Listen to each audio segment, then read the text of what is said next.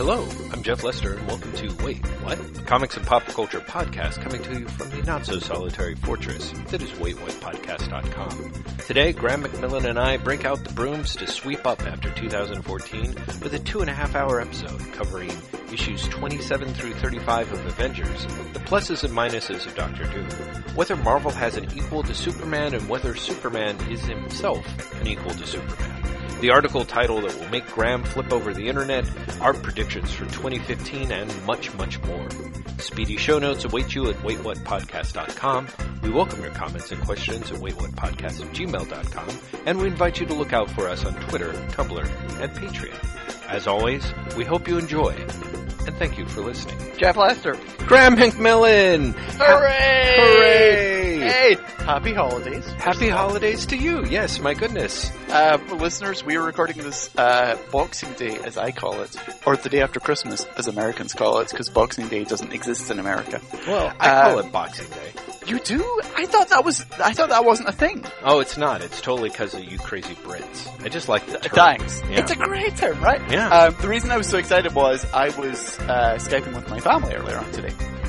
And it completely went to shit at the end. Did it? To the point where, like, all of us, because you make the joke of, you know, I sound like I have bees. Mm-hmm. At one point, my sister's talking, and all of a sudden she's... And I was just like, I can't, it sounds like you're talking with your mouth over, your hand over your mouth. And then she goes, I was.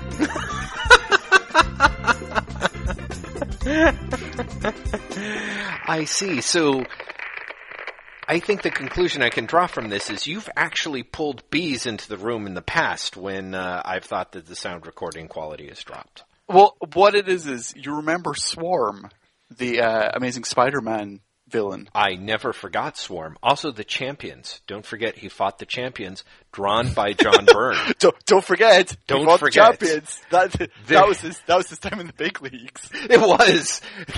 Dude, come on. God, he was a bunch of bees. When the Champions is your big league. He was a bunch of bees with bad fashion sense that used to be a former Nazi scientist. You know what I mean? Like, but that's the thing. You put it like that, and you're like, "That's a great idea." I know. Tell me about it. Swarm. Come on, everyone. And he's even got like the name sounds good. Yeah, Swarm. The only make it sound better is if he had a definitive article.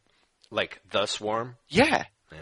See, this is my theory. Is that they basically got the title by just ripping off the that film whole scene Irwin Allen movie, which I think was called The Swarm. Yeah, right. Exactly. Yeah. So, and they're like, well, we can't use the. Yeah, exactly. Then it'll be obvious. Because clearly, Swarm is going to be the Marvel breakout villain of all time, and he's going to Wouldn't have his that have own been great book. if he was? Oh, wouldn't it? Just think if Swarm had ended up being like the new Doctor Doom, and everyone was just like, you know, by the 90s, we were still tired. You were so tired of him, but they exactly. kept, They're like, they keep bringing it. Like, Swarm would be what Ultron is today. Yes. Yeah. You know, where all of you get, like, you know, Avengers, Rage of Swarm. Exactly. The time of Swarm. Yeah. And everyone was like, oh, yeah, exactly. I'm sick of Swarm. Mm-hmm. So, how many times can you try and make a Nazi who's turned into bees exciting? It's a played out concept. No, exactly. It's not how many times. It's like, it's played out. Like, you've taken the world's most brilliant idea, Nazi bees, and you've played it out. You know, because that's the thing. Everyone thinks, like, this is one of the things I love about Venom. There are people who still think that Venom is a perfectly good villain. You know what I mean? And that's awesome. They're wrong. Of course they're wrong. But that's what I'm saying. Like, you know, like, I always love, like, that God bless them for, like, trying to like, revamp the shit out of the Fantastic Four for this upcoming movie. I mean, it's still going to tank hugely, I don't doubt, but oh my god, like when you look at the Fantastic Four, all the stuff that I'm like, oh, that makes perfect sense, you're like, wait a minute, like Doctor Doom, who is absolutely, I am convinced, like one of the greatest superhero villains of all time, is ludicrous when you sort of take him outside of his context. He might as well be Nazi bees. You know what I mean? He is and he isn't. See, here's the thing. Sure, it's ludicrous when you take all the trappings that he has. Mm-hmm. Do you know what I mean? Like, if you go, well, you know, he's a ruler of a fictitious European country, he wears a suit of armor, Right. and a green cloak, and he's surrounded by robots of himself that he calls Doombots. Yes. Sure. But if you just look at it as he's a despotic ruler of an Eastern European country that is shut away from the rest of the world, and he is a genius who is also weirdly interested in magic, you can do things with that. Sure. Oh, you And- can do and well, also, sure, especially- exactly. That's so much stronger concept than he's a hacker. Oh, yeah. Do you know what I mean? Like, Well, but it's not just well, okay. that. It's not just if you look at Doctor Doom in the comics, it's a bit ludicrous. It's also you then didn't do anything to make it better. You made it worse. Oh, yeah. Well, no, because, I think there's that thing of, like, you've got to figure out a way that that's the other thing, is his impressively inappropriate bond with Reed Richards. You always have to, that's kind of, one of the geniuses of the Fantastic Four is that they had 4 issues without Doctor Doom before they brought him in. And then when they did, you know what I mean? Like, he's so retcon. You couldn't pull the Doctor Doom swipe in regular movies or regular anything today, which is part of the reason why they have to jam him in there at the beginning. I totally think you could. I don't know. I totally think you could. You couldn't if your retcon was Doctor Doom caused the Fantastic Four's origin. But just saying he's this guy who one of the characters knew in school and who ended up obsessed with one of the characters. I think you can pull that whenever. I don't know. I don't think that needs to be in the origin. A little bit, but I don't know. I just think it's just a weird, particularly when you throw in the despotic ruler angle. You know what I mean? It's like, oh yeah, this guy who was kind of fixated on me back in college, who happened to be the ruler of his own country. Yeah, who just happened happened. Well, that's the real problem with the Doctor Doom concept.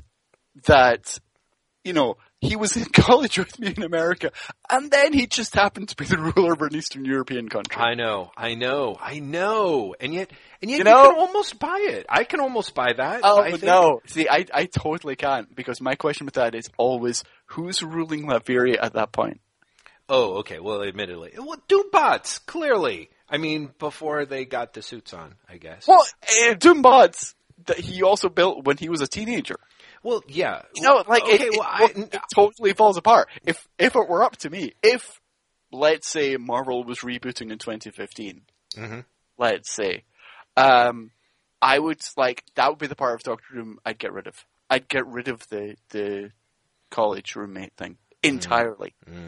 Because, while I totally get the Superboy-esque element of Reed Richards is responsible for the accident that caused him to wear the mask, I think the whole college roommate thing is like a bad joke. Oh man, it's the best bad joke though. Because admittedly, because then you also get all the and he was also roommates with Ben Grimm. and that's the part where it just gets ridiculous. It's like, sure, and down the hall was also Bruce Banner. Oh, and man, then, I know.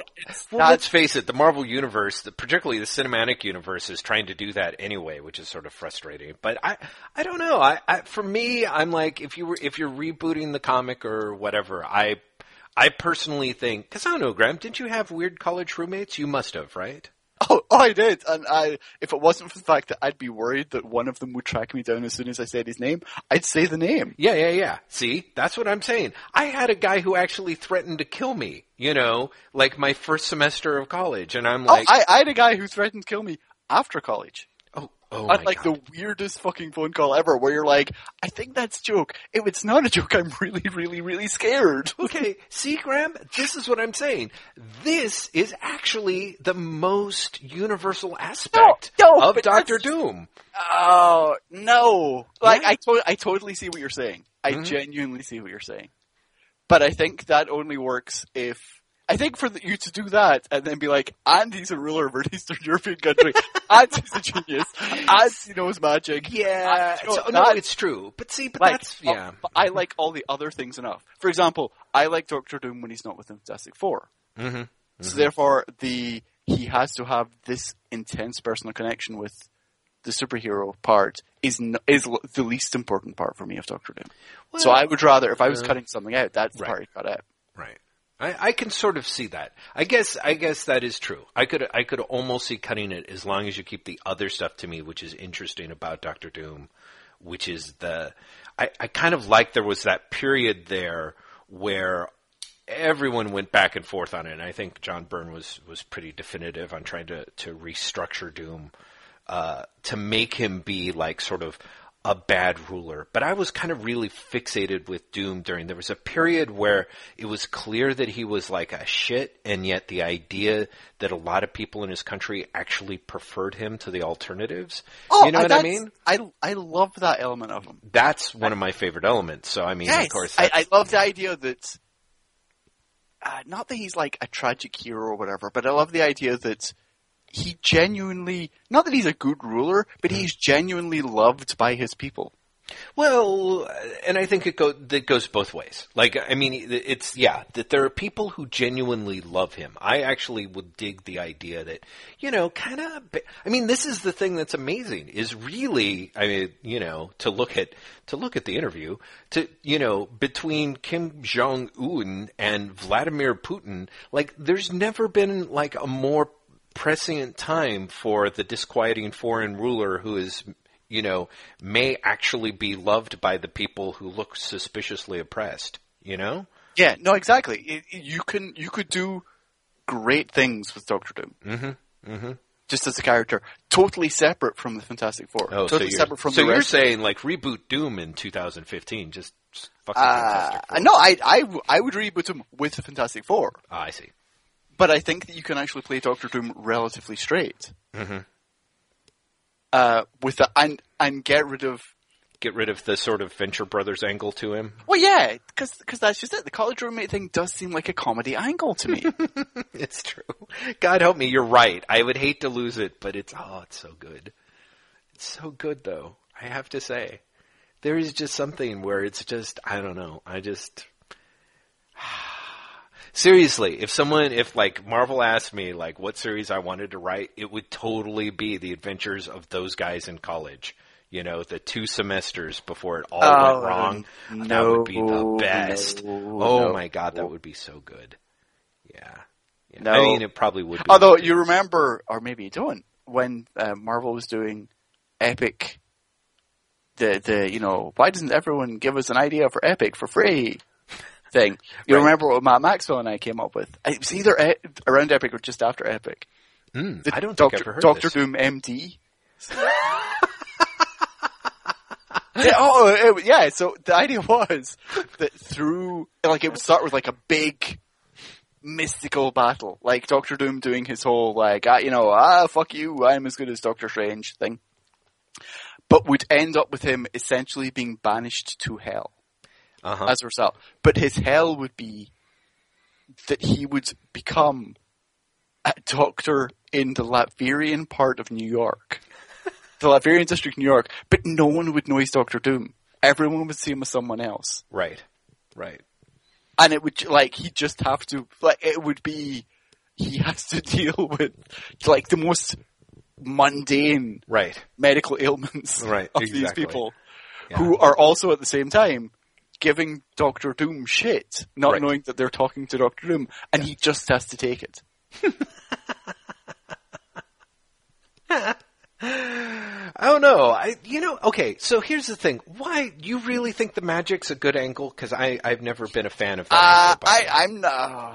I'm not sure the magic is a great angle, but I love the idea. Part of it is I really like the Wade story, where he basically just fucked Mr. Fantastic by going, you're so smart, that's great, I know magic, you don't.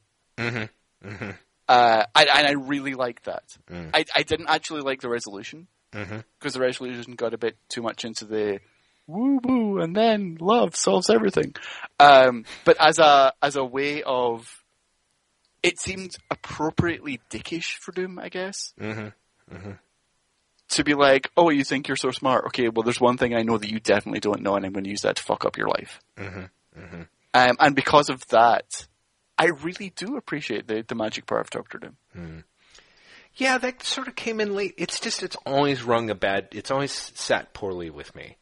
You know what I mean? Like, it's just kind of, I don't know. Like, there's just too many magical doctors in the Marvel Universe. You know what I mean? Like, there's just way too many magical doctors. Between Doctor Strange, there's Doctor Doom, and then Dr. Voodoo. Dr. Voodoo? He was originally Brother Voodoo, but then he became Dr. Voodoo. He became, like, he got rebooted as Dr. Voodoo. Right, exactly. So it's always magical doctors.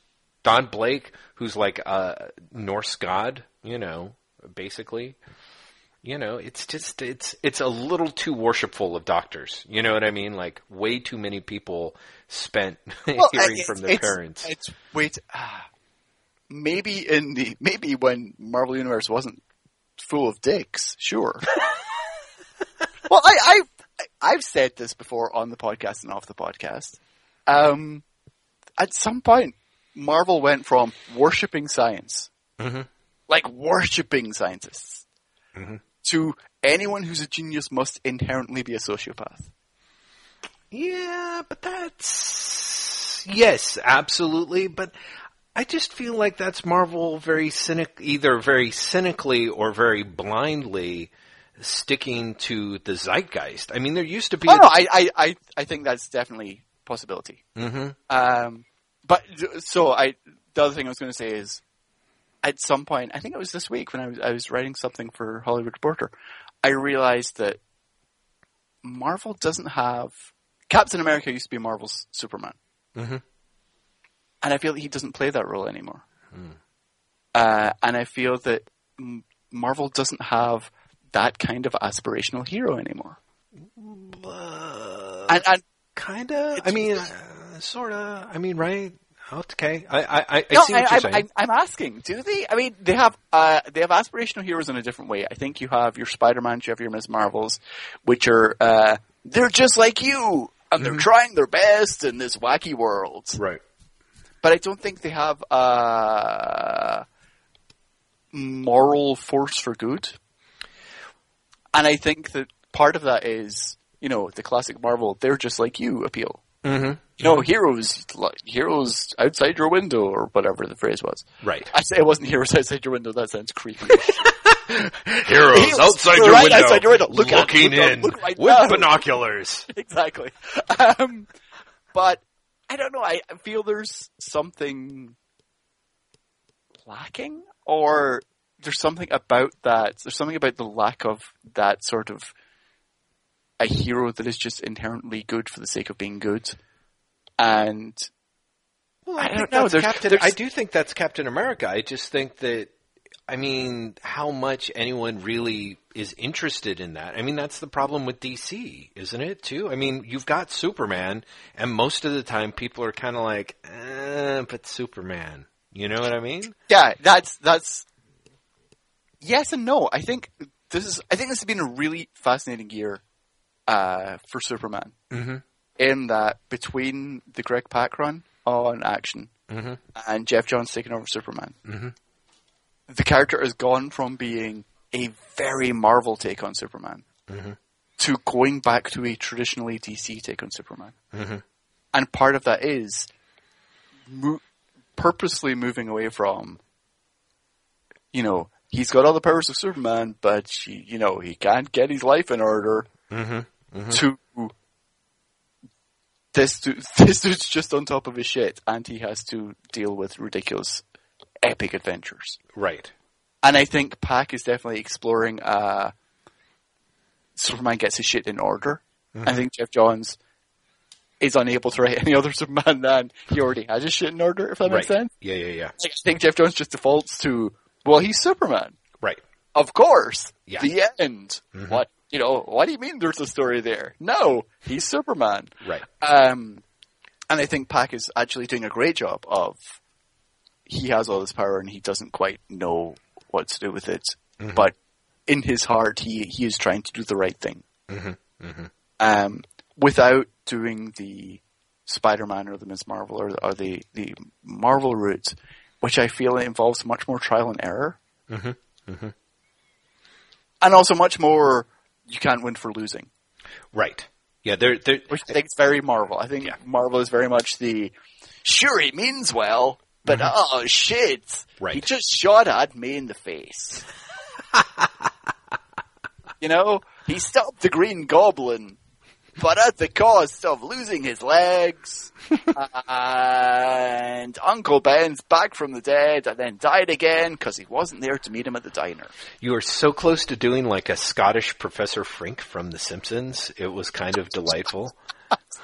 So losing his legs and then with the Flavin. So, I don't know whether I should lean into that or be appalled. I kind of hope you should. Please do. Please. Yeah.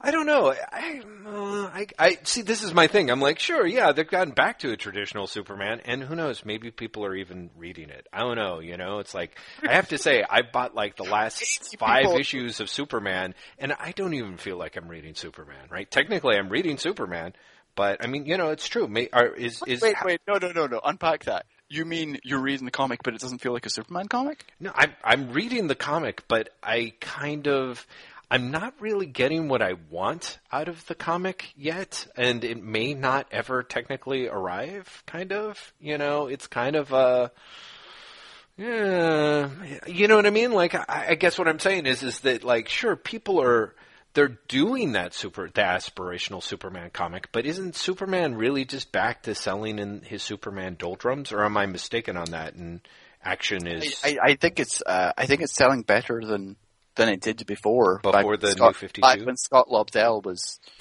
Well, no, back when Scott Lobdell was doing his very Scott Lobdelliest on the title. Did you read any of the Scott Lobdell run? No.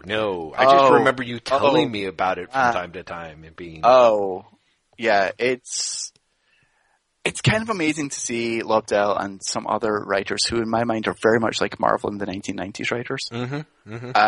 Working on the DC characters, and the result is the most generic comic. It's lacking.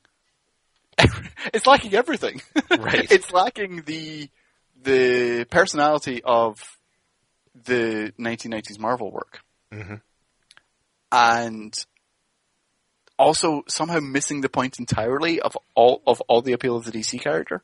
And so you end up with just. They're wearing the costumes and they have the names. Yeah. But every character is entirely interchangeable. Yeah. Kind of that feeling when you're like reading, like, I don't know, the Charlton revival characters, like whenever they get revived and it's like, wow, the adventures of the Shield or whatever. And it's just kind of dull again. You know what I mean? At least that's my feeling. Maybe you're going to tell me about some really awesome Charlton reboots, but generally it's always Pax like... Americana, Jeff. What's that? Pax Americana was a pretty damn good Charlton reboot. Yeah, okay, sorry, Graham. That does not technically count. That's all they've done, though, isn't it? No, they had I guess there was the end of the 80s, mid-80s thing where both the Question and Blue Beetle. The Question Blue Beetle, yeah. Yeah. But did they try to reboot the other characters and they lasted all of like 6 issues or something, or am I wrong? Well, Nightshade definitely went... Well, Captain Atom. He had a series that ran for ages. Right, exactly. And Nightshade was in Suicide Squad for a while. Right, which worked out pretty well. But I think they did do some sort of Peacemaker series. They did, and they also did. They did a team book in the 90s called The Law. Oh, right. Do you remember when that was like Bob Layton? Am I imagining that? Was it Bob Layton? It was Dick Giordano. Mm-hmm. And I want to say Bob Layton is involved somewhere. Might be. The only reason why that rings a bell is I think David Uzumeri dropped a reference to them in the Pax Americana because they definitely make a reference in that. Okay, it was 1999, apparently. Wow. Okay, Graham. And it was The Law. A law is an acronym that stands for Living Assault Weapons. Right. And it was written and inked by Bob Layton. Wow. With pencils by Dick Giordano. Wow, by Giordano. That must have been a really interesting looking book. I don't know. And, by interesting, do you mean a terrible, terrible fit for both? Well, exactly. I guess that's what I mean, yeah. Yeah, I mean, really, that's not a good look. And it starred Blue Beetle, Captain Atom, Judo Master, because, it's never a Charlton revival without Judo Master. Oh, Nightshade, Peacemaker, The Question, and Sarge Steel. Sarge Steel. Sorry. I remember Sarge Steel was in my... I think I've said this before. I've decided I am a DC fan book was Legends issue 1. Right. And Sarge Steel is in, maybe not the first issue, but he's in like a really early issue of the Legends miniseries. Yeah, exactly. And he has a very like dramatic opening, like introduction. Right. Like he has a showdown with the Flash and with Changeling from the Teen Titans, and there's like a big panel of him holding up his robotic hands and saying something like, if my name's not Sarge Steel, then you guys, wah.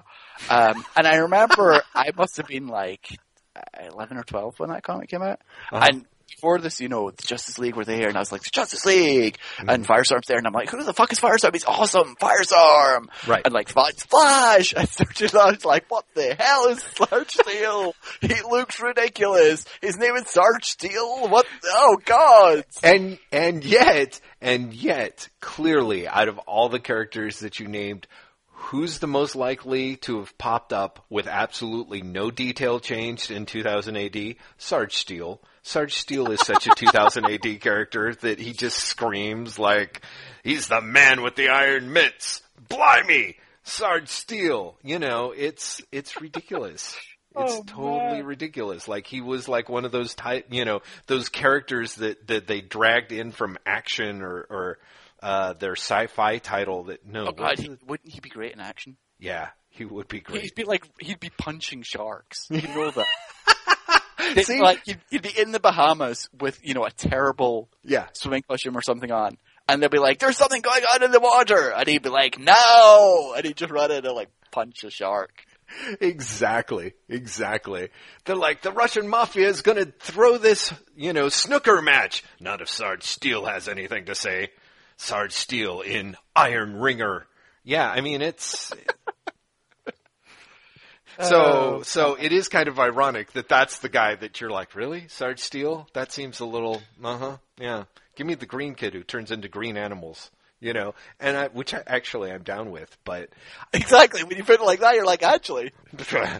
It's all love. I mean, that's the thing about DC, is DC shit was ridiculous, and at a certain point, that became such a big selling point, I mean, even without, like, it was one thing when you had Alan Moore, and for people like me, it was like, oh my god, he's going to take a character and do it well, and oh my god, I can't believe that, the Demon's like this creepy character for the first time ever, but at some point, you're just like, holy shit, these guys have Sugar and Spike. Like, it's just waiting in somebody's, back pocket to break out. Like, patow, Angel and the Ape, and that's there's like, the DC back catalog, it's fucking amazing. It goes on forever. Exactly, it is so deep. And when you think about all the things that have never been revived, like the strips from like Action Comics 1.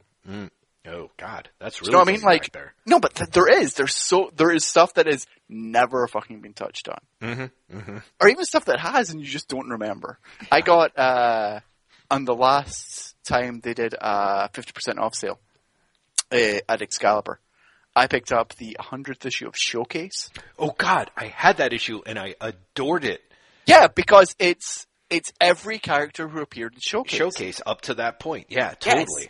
Which is amazing, because they've got like, I'm trying to see if I can find it, but of course, because I'm talking on the phone with you right now. It's totally great. It ends up being like Lois Lane and Dolphin saving like the entire universe as they like crawl through their radioactive satellite. Yep. Yeah. You remember that book really fucking well. Dude, I tell you, that book like knocked my socks off when I had it. Here are the list of characters. There are 60 characters and or teams. Oh man, this is where I should try and name them. Okay, there is Green Lantern. Yes. The Flash. Right. Hawk and Dove. Yes. Rip Hunter Time Master.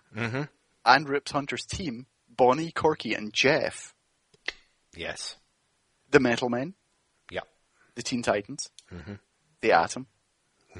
Aquaman. Adam Strange. Right. Johnny Thunder, the Western Johnny Thunder. Anthro. Sergeant Rock. And then it starts getting crazy. Fireman Farrell. Yeah. The fireman guy. Yeah. From the very first issue of Showcase. Enemy Ace. Nightmaster. Wow. Which was, a man named Jim Rook until Showcase 82 sent him flying into an alien dimension where magic rules. There we go. Jason of Jason's Quest. Would you remember Jason's Quest?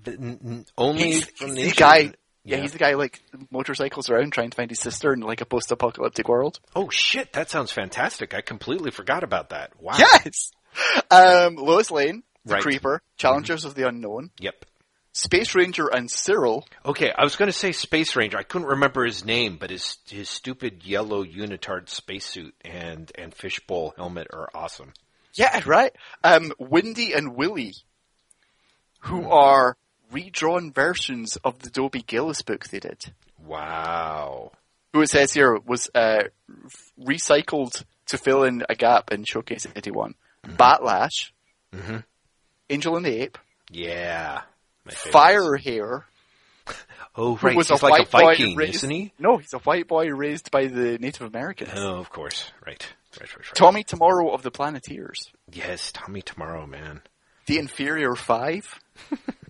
Binky, who was their cut rate Archie. Yeah. The Sea Devils. Yes. Dolphin. Yep.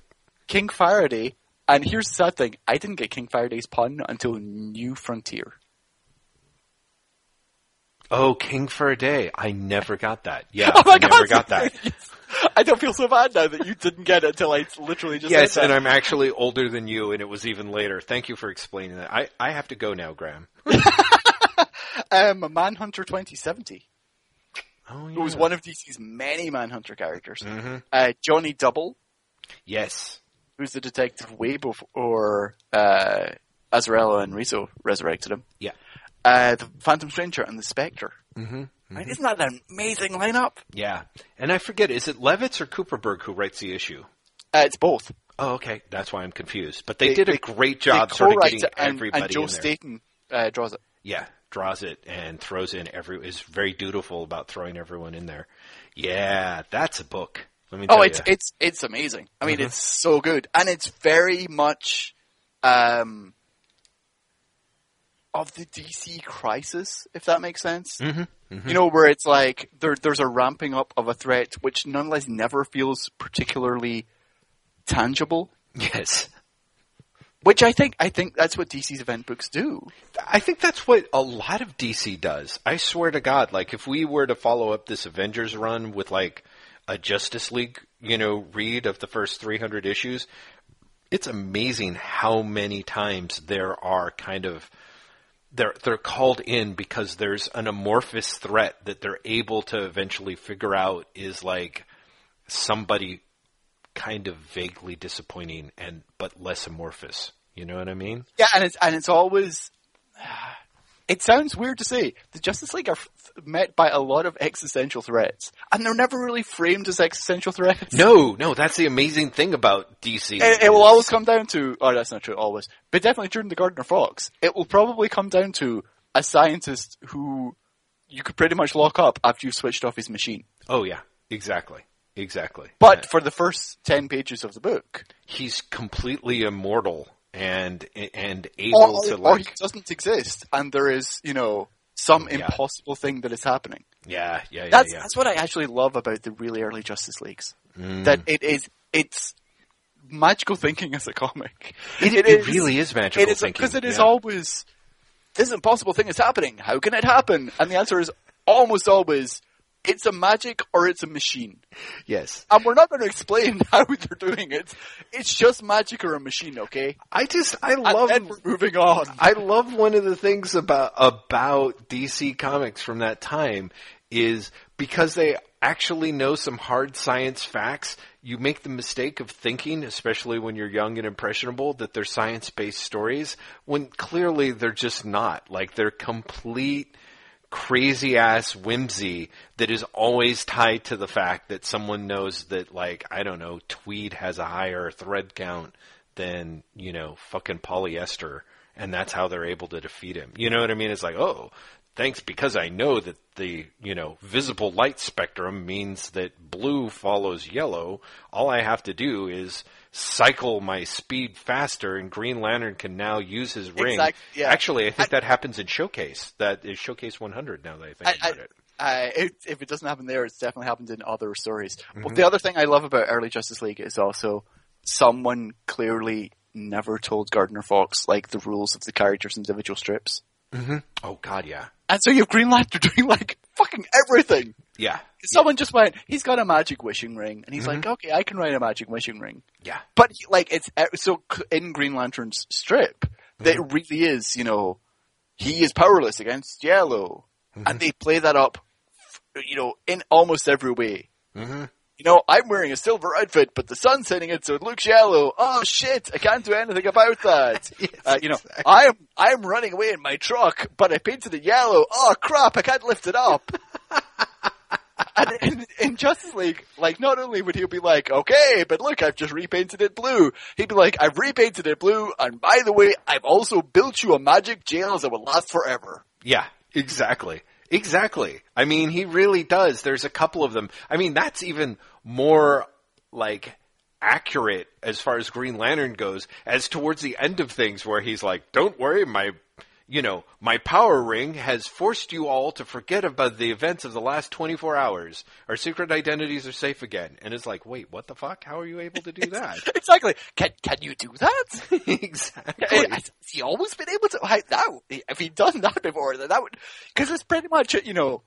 How did you beat Grodd this time, Green Lantern? Well, I just reversed evolution. And you're like, wait, what? He can reverse evolution now? And he's like, I can't this issue. Don't ask next issue. When that fucking giant crocodile comes up, don't remind me that I've just done that, because then I'll finish on page 2. No. It's a yellow giant crocodile? Oh, crap. Looks like I'm gonna get slapped around for about 18 pages. Exactly. Oh, no, what am I gonna do now? Oh, he's magic as well. Superman, you're shit out of luck as well. Oh, I know. And he's on fire. Martian Manhunter, oh, God.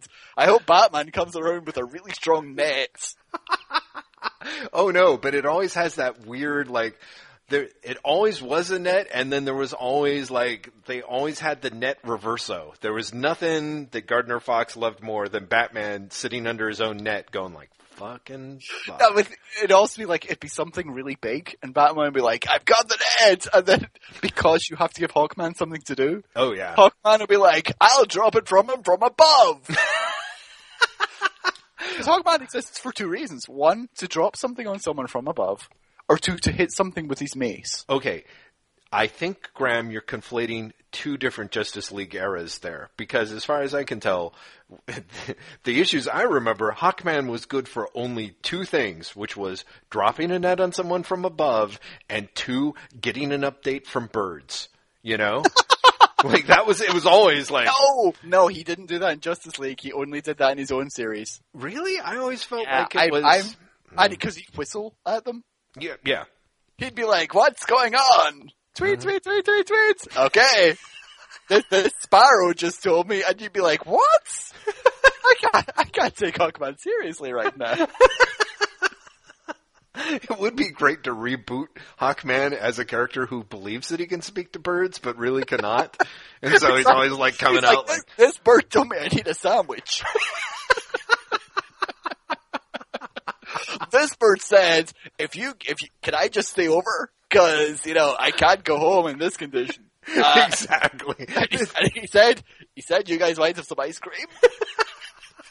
I don't know. Is that true? Is this Sparrow lying to me? Don't make this Sparrow into a liar. Come on, you guys. This Sparrow's a straight shooter. I know you've got the fucking ice cream. Don't make me hit you with this mace and or drop a net over you. Yeah.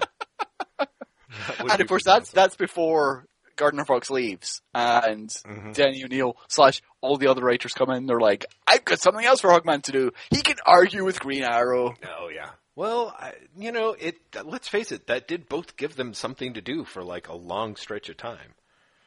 And it didn't, because they actually wrote Green Arrow out super quickly after that. Right. And then he didn't leave the book, which I thought was hilarious. He quits, like, relatively early, like 100 and something, like, right. Definitely in the early hundreds. Yes. But because he's going out with Black Canary, actually no, he leaves before that. He leaves in the 60s. because he leaves just after Black Canary gets to Earth 1 rather. Right. And then he just fucking stays in the book. To the point where you're like, wait, is he part of the team? And you're like, he's pretty much part of the team. Right. Like, right. he's on as many fucking adventures as Superman. So he's got to be part of the team, right? And he's like, no! You guys, you recycling? You're not recycling. I'm not part of the Justice League. Why don't you hire Black Lightning? Black Lightning doesn't want to join? You guys are racists. I'm not going to join the Justice League. I'm going to hang out with you all the time. I'm going to go on your adventures, but... Green Arrow is, like, the biggest, like, liberal, like, he's straw man of, like, you know, it's not until you get, like, I don't know, Forrest Gump's girlfriend that you get, like, a worse example of the counterculture in action. You get someone that you're like, wow, Green Lantern looks good next to this person. Yeah, totally. Like, always, Green Arrow is always, like, what, you know, it's like, hey, I'm a, you know, a hip happening guy, and yet I'm always going to be shown to be an ass clown in every issue, like an inconsiderate, just awful person. Yeah, Green Arrow is kind of fucked though, because at some point they're like, Green Arrow is the liberal firebrand. Mm-hmm. However, we're DC, and we are an inherently conservative company. Exactly. We force everyone here voted for Nixon. He'll make all the right noises, but the only time anyone will agree with him is when he says something so blindingly obvious. Yeah, right. You know, he'll be like, hey, you know what I think, you guys? I think that black guys are as good as white guys. And everyone else is like, well, yes. Yeah, come on. And it's like, score one for the Arrow. Because otherwise, it's just, you know, because it's not even, because Marvel in the 70s had, you had Gerber and you had Englehart, and you had them writing about environmental issues, and you had them writing about, you know, actual things. But DC never did that. Never even got there. So you would have, like, Green Arrow would be like, you guys don't care about the real problems, like litter. Yeah, oh, well, see, that's it. That's the thing, is like they always... They all, because DC was somehow just, they could not replicate the formula. I did love the way that that the over earnest Gary Friedrich oh my god, Justice League issues are fucking awesome. Because they honestly make Denny O'Neil look like, you know, the guy who was holding back. Yes.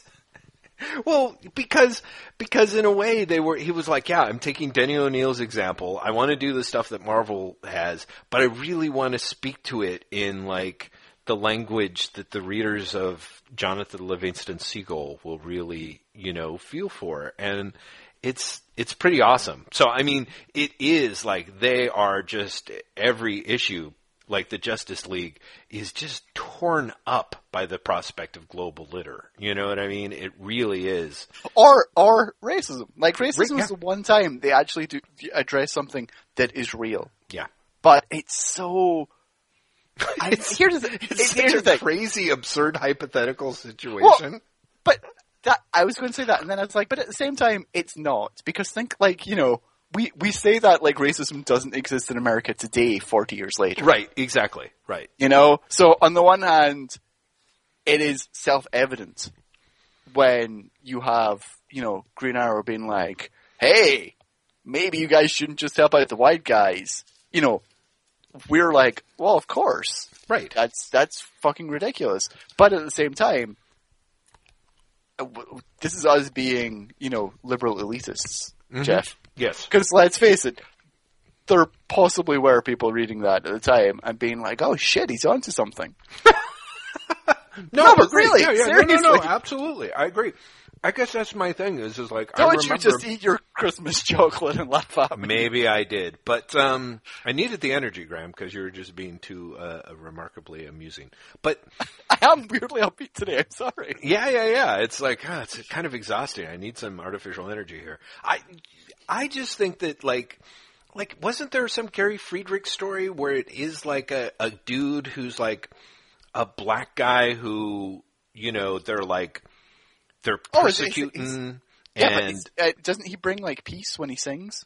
Am I thinking of a different issue? No. It's definitely he's got his like magical guitar that can control crowds. But I think that's it.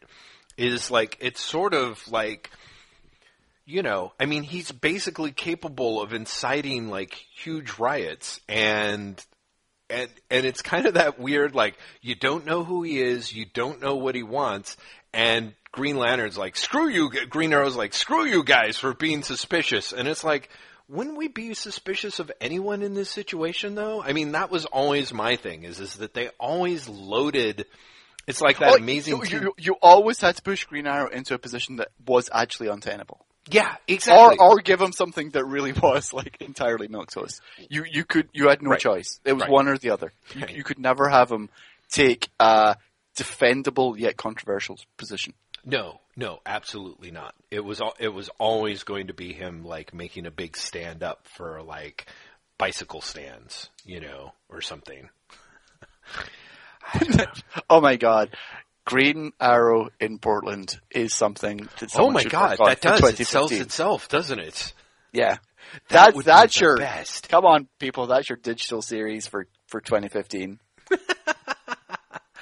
Well, yeah. Graham McMillan, I don't even think we know what Green Arrow's doing these days. Isn't he like now a successful What are you TV talking show? about? Are you following the Green Arrow comic book? Oh, or religiously. Arrow? I love Arrow and Green Arrow so much. I can't get enough. I can tell you that his comic has just been taken over by the guys who write the TV show. Mm-hmm, mm-hmm. And it's like one of those stealth reboots to get it a bit closer to the TV version, which is significantly more popular than the comic version. Oh yeah, it's really well. So that's kind of my thing. Is it's ironic that we're making all these jokes about Green Arrow. He's technically the most popular that he's been. In fact, the weird thing about Green Arrow is how often he's been popular. You know what I mean? Like he. Has, I wrote about this for the Hollywood Reporter this year. Oh, did you? But he has Green Arrow and Aquaman. Mm-hmm. For all the jokes we make about Aquaman has been remarkably popular a remarkable number of times. Mm-hmm. Aquaman is like behind Superman as the DC hero who's had the most amount of outside of comics adaptations. Really? Yeah, it's nuts. Wow. Aquaman's had something like 12. No kidding? Wow, that's amazing. Yeah. It's and you just don't think about it. Mm-hmm. Mm-hmm. But yeah, Aquaman's massive. Aquaman's massive, but like Green Arrow, his book too, you know, once you factor Mike Grell and Kevin Smith and even the Jeff Lemire run that just finished, right, was like one of the most critically acclaimed things that DC were doing at the time. Really? Wow. Jeez. Yeah. Huh. Yeah. And oh God, I've forgotten the name of the artist. Andrea Sorrentino, is that the name of the artist? He's now gone to DC. He's now gone to Marvel rather, and there are people, as almost inevitably happens, people are like, where did this amazing artist come from? He's Marvel's Fight of the Year. And you're like, he's been drawing Green Arrow for 2 years, you guys. What is his name? Andrea Sorrentino. Yeah, that's his name. Huh. But yeah, I imagine Jay Lee, but less gothy. And that's what his stuff looks like. He actually drew iVampire. Do you remember the iVampire series that DC did? That must be where the name rings a bell, but I never read any of those books, which is kind of a shame. I kind of hoped that they would all be like on sale for like 99 cents or you know what I mean? Or even less. Like, I really feel that, I have to tell you something, which sadly is going to be too late for our listeners, but I'm going to put it up on the Wait What Tumblr. Mm-hmm. Midtown Comics is having a massive online sale for back issues right now. Oh, really? It's up to 75% off back issues. Holy crap. And I think for the majority it's like somewhere between 15 and 25%. Mm-hmm. Mm-hmm. But the short version is, if you're looking to buy stuff online at a deep discount, that is the place you want to go right now. Well, I will keep that in mind. And I will put that up in the Tumblr later on today. That'd be good. That'd be great. Huh. Interesting. Well, I will keep that in mind. I'm much more. The amount of money that I've spent on digital comics this month has been kind exactly. You're like, screw comics where they send things to you. Exactly. I want ones where you download them. Yeah, exactly. Where it's like nobody has to know just how freaking financially overextended I am. You know, it's my preference. Hey, Until I go to rehab. Talking about digital comics. Yes. Yeah. Because we have also been talking for almost an hour. Oh, shit. Let's actually get to the Avengers thing. That it's the one thing we have to do for the end of the year. Yes, the absolute Jeff, one thing. Yes. This is the last Wait What of 2014. That's right. That's and right. I think I speak for all of us, you and I, and all the listeners out there, by saying, fuck you, 2014. Fuck you and die. In the neck. I sort of feel like, I'm sort of relieved, because as you know, my 2014 has been is kind of been like being punched in the nuts over and over That's again. what I'm saying. Fuck you and die 2014. I'm so glad it's finished. Okay, so for you too, or are you just because of your sympathy for me? No, for you, for me, for Kate. It's been a bugger of a year. That's true. She has had a shitty ass year. Well, anyway, yes, listeners, please join us in saying goodbye to 2014 with a heavy sigh of relief. And by saying goodbye, I'd like you all to raise your middle finger and salute 2014 as it deserves to be saluted. However, 2014 was the year where Jeff and I made the arguably suicidal decision to read 300 issues of Marvel Comics' now premier franchise, The Avengers. Yes. In 12 months. It almost did us in at times. There were times where, let's face it was a slog and a half. It really was. It really was. It kind of, I have to say, reading 300 issues of Avengers, it's like going on this trip with these enormous tires that you realize at some point are almost entirely square. You know, like it is just not, it's like it seems easy and then it is so ridiculously hard for just huge chunks of it. And then suddenly you're like, oh, it's fine, you know, just because it managed to get enough traction to like, you know, move another divot. I don't know. It is amazing to see just not only how long did Avengers take to get going, but how many times it then stuttered after that. Yeah, I think Avengers is a title that, you know, because even the final issues of this last batch we read, the Walt Simonson issues. Oh yeah. Fall apart for me so fucking, like, amazingly. It's like the book is built to self-destruct. Oh yeah. Oh, well, it is. I mean, so the thing that is interesting here let's start with toward the end, because 2 weeks ago, back when we were going to be talking about this on the podcast, I posted a whole bunch of panel excerpts of stuff that I actually quite liked from Simonson's run on the Avengers. There's a lot to like. Yes. It's just that there's arguably more to dislike. Oh, exactly. That perfectly sums it up. Like, it's really fascinating to me how the Avengers kind of curdles between 250 to like 300. You know what I mean? Here's the thing. I think that it was actually doing great up until like 275, whatever, right? Mm. And then you get the Masters of Evil storyline, which runs to like 276, 277. Yeah, 277. And that is the peak for me. Mm-hmm. Because what immediately follows is Stern's last storyline as solo writer, which is still dealing with the fallout of the Masters of Evil storyline. Yes. But feels very much like going through the motions. By bringing in, you know, so the plot is Hercules is seriously injured and is kidnapped by Zeus and that pantheon of gods. And the Avengers are kind of put on trial for what they've done, as if they were responsible. Yeah. But it seemed very familiar to me, and very much like when Stern brought in the Eternals earlier. Mm-hmm. As in, like, he's trying to be like, oh, look, and there's a connection to this other Marvel franchise. Right. And it just doesn't seem organic at all. Mm-hmm. Even though it should feel very organic. You know, it literally comes out of what happened. Right. A previous issue and all the characterization that had been set up with Hercules right up to that point.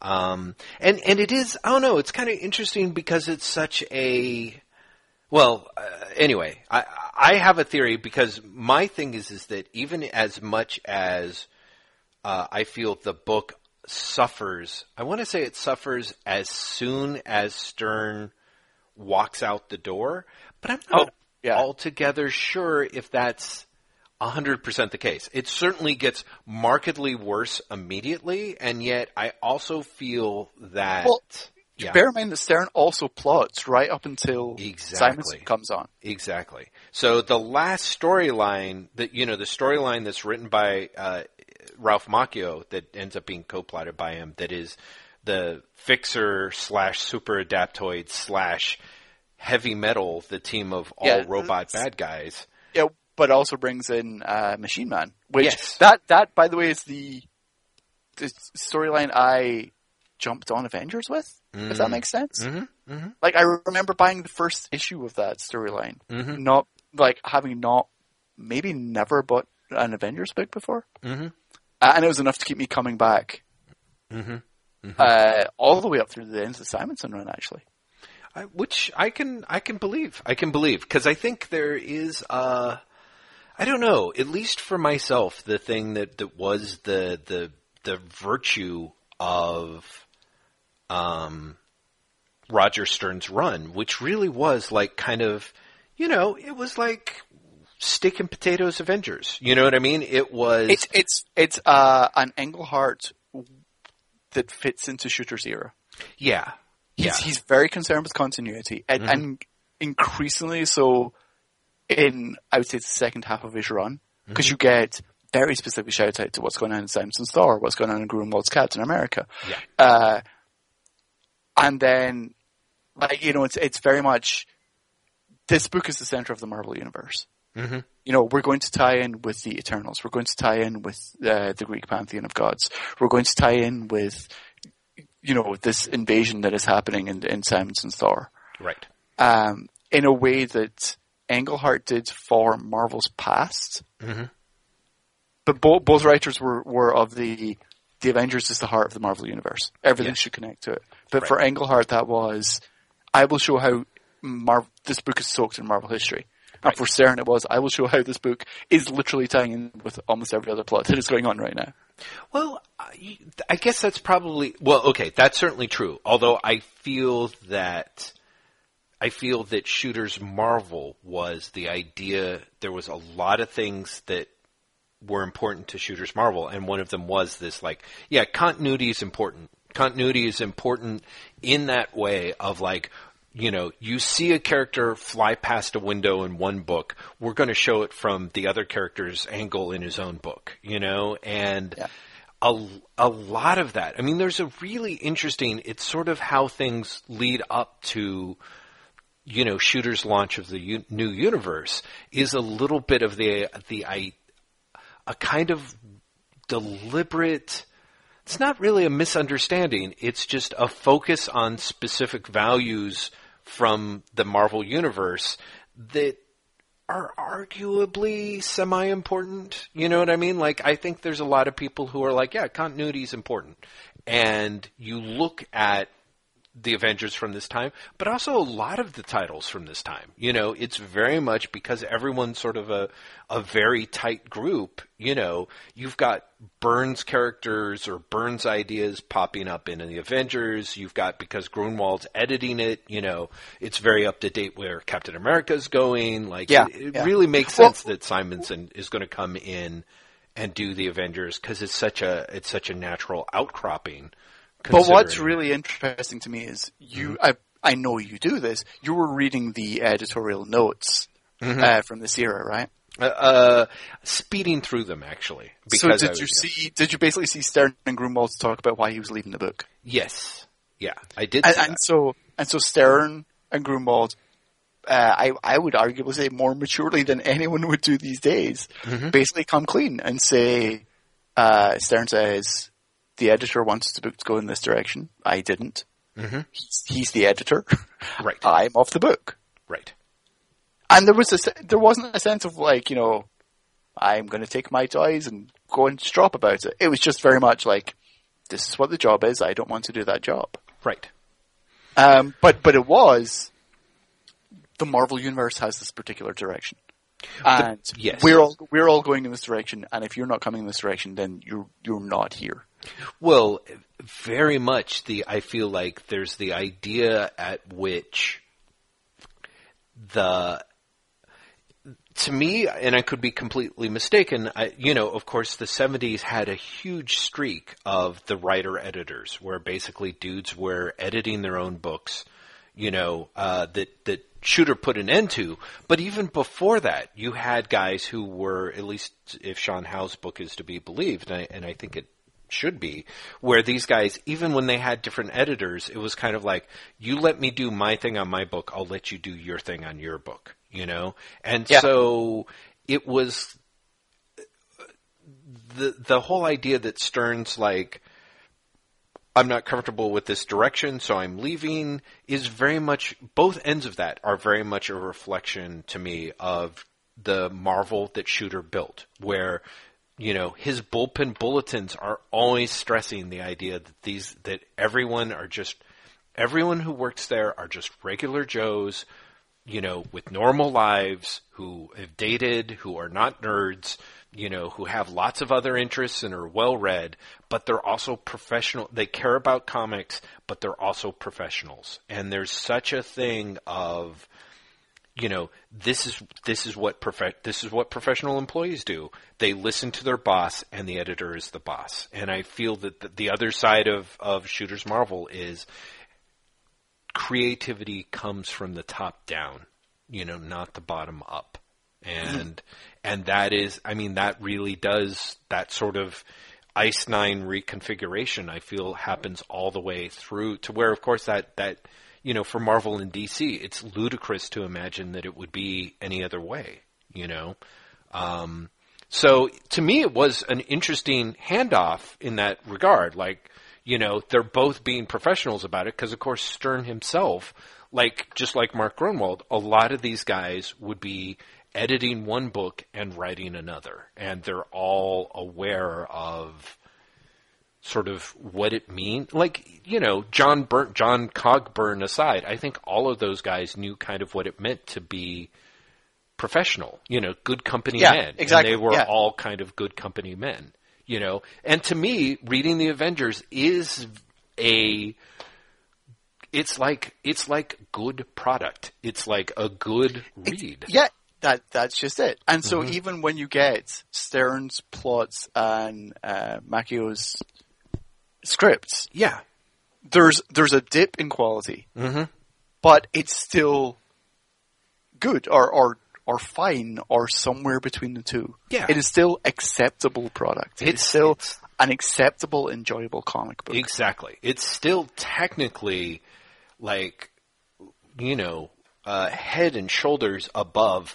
What was happening under Roy Thomas at his not give a crappiest. That's just it. It's still better than the majority of Avengers comics to date at that point. Yeah. I'm inclined to agree. And what's kind of amazing is you then get Simonson come on for 10 issues. Yes. And it's the weirdest 10 issues. It's the strangest 10 issues. Do you feel like those 10 issues, because they are goddamn weird, how much of that was what Mark Evanier wanted to do? You know what I mean? Like, how much of that was like... You mean Grunwald? Sorry, yeah. How much of that was Grunwald, cut to Grunwald's order, Evanier? Oh, I don't know. I think that there was definitely an element of the Avengers are going to break up so they can have a new Avengers team. Yes. In issue 300. Right. I think that Simonson looked at what was set up in previous issues. Yes. Because definitely the Dr. Druid thing doesn't come from nowhere. And neither does the Kang subplot. Both of those existed in Stern's issues. Exactly. But the execution is crazy, especially when you realize how much that he just left undone.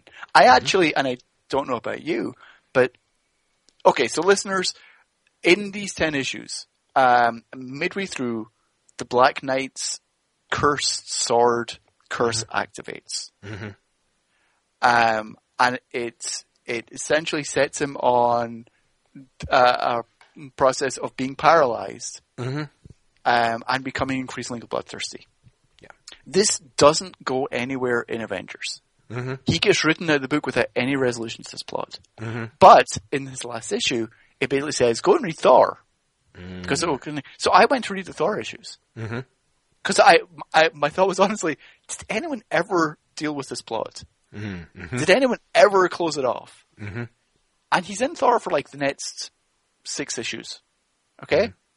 And that plot is continued.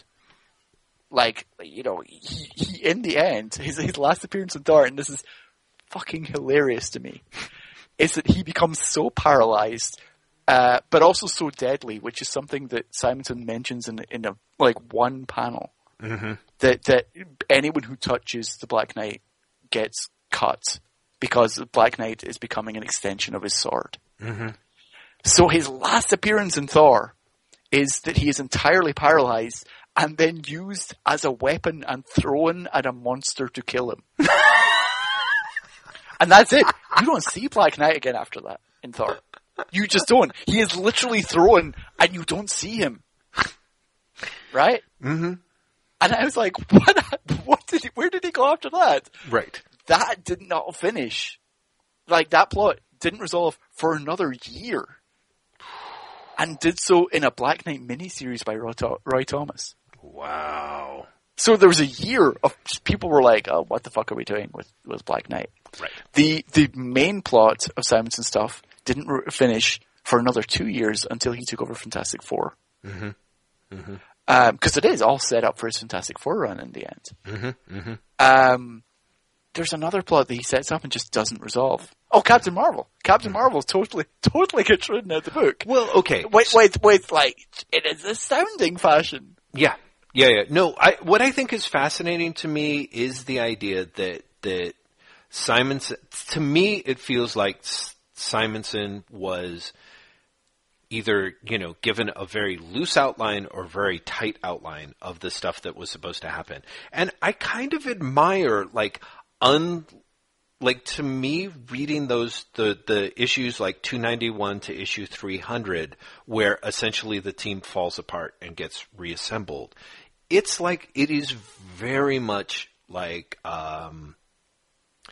reading it was like, oh, okay, I understand what Brian Bendis was trying to do with Avengers Dissembled. You know what I mean? Yes. But here's the weird thing about Simonson's issues. Mm-hmm. He drags that storyline out as much as he fucking can. Yes. To the point where, oh my god, it's so long. It's too long. Yeah. He still ends up 2 issues shy. Yeah, exactly. And so you essentially fills in for 298 and 299. Yeah. I know. And it's just like, I mean, fill-ins by the regular team, but they're essentially fill-ins. Oh, they're complete fill-ins and almost ridiculously so. I'm really fascinated by that whole streak of things because there was a certain amount of, there's another thing that I think is worth mentioning is you mentioned, Stern sort of his, the steeping in nostalgia. The other thing, that I thought, Englehart's got the steeped in nostalgia, Avengers history is the history of the Marvel Universe, and there's all these sort of secret things running through it. If you look back at Stern's run through Avengers, and again, I feel he's working hand in hand with this is what Grunwald wants, and Stern's very on board with this. There's a lot of powering down the Marvel Universe, in this 100 issues where it's very much like when something pops up that is a staple of the Marvel Universe, it is almost certain that there is going to be he'll take it apart. Yeah, that it's going to be revised and more or less dismantled. I mean, they totally get rid of the Savage Land. Right. The Savage Land is gotten rid of. The gods from Olympus show up for this big mega storyline, and at the end of it, the gods are not allowed on Olympus anymore. The Eternals pop up and are pretty much dismissed. You know, the scrolls pop up for a huge mega scroll battle at the end of which scrolls aren't allowed to change shape anymore.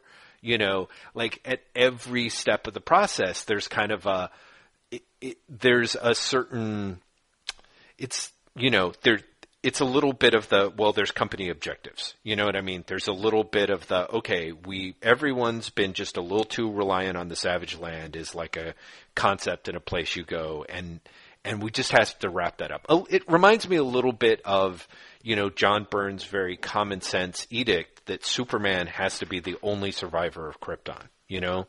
So it's very much that idea of like, there's so many crazy places on Marvel's Earth. We really need to like strip it back. Again, kind of that like, because this is going to be the world, the heroes outside your window watching you while you sleep.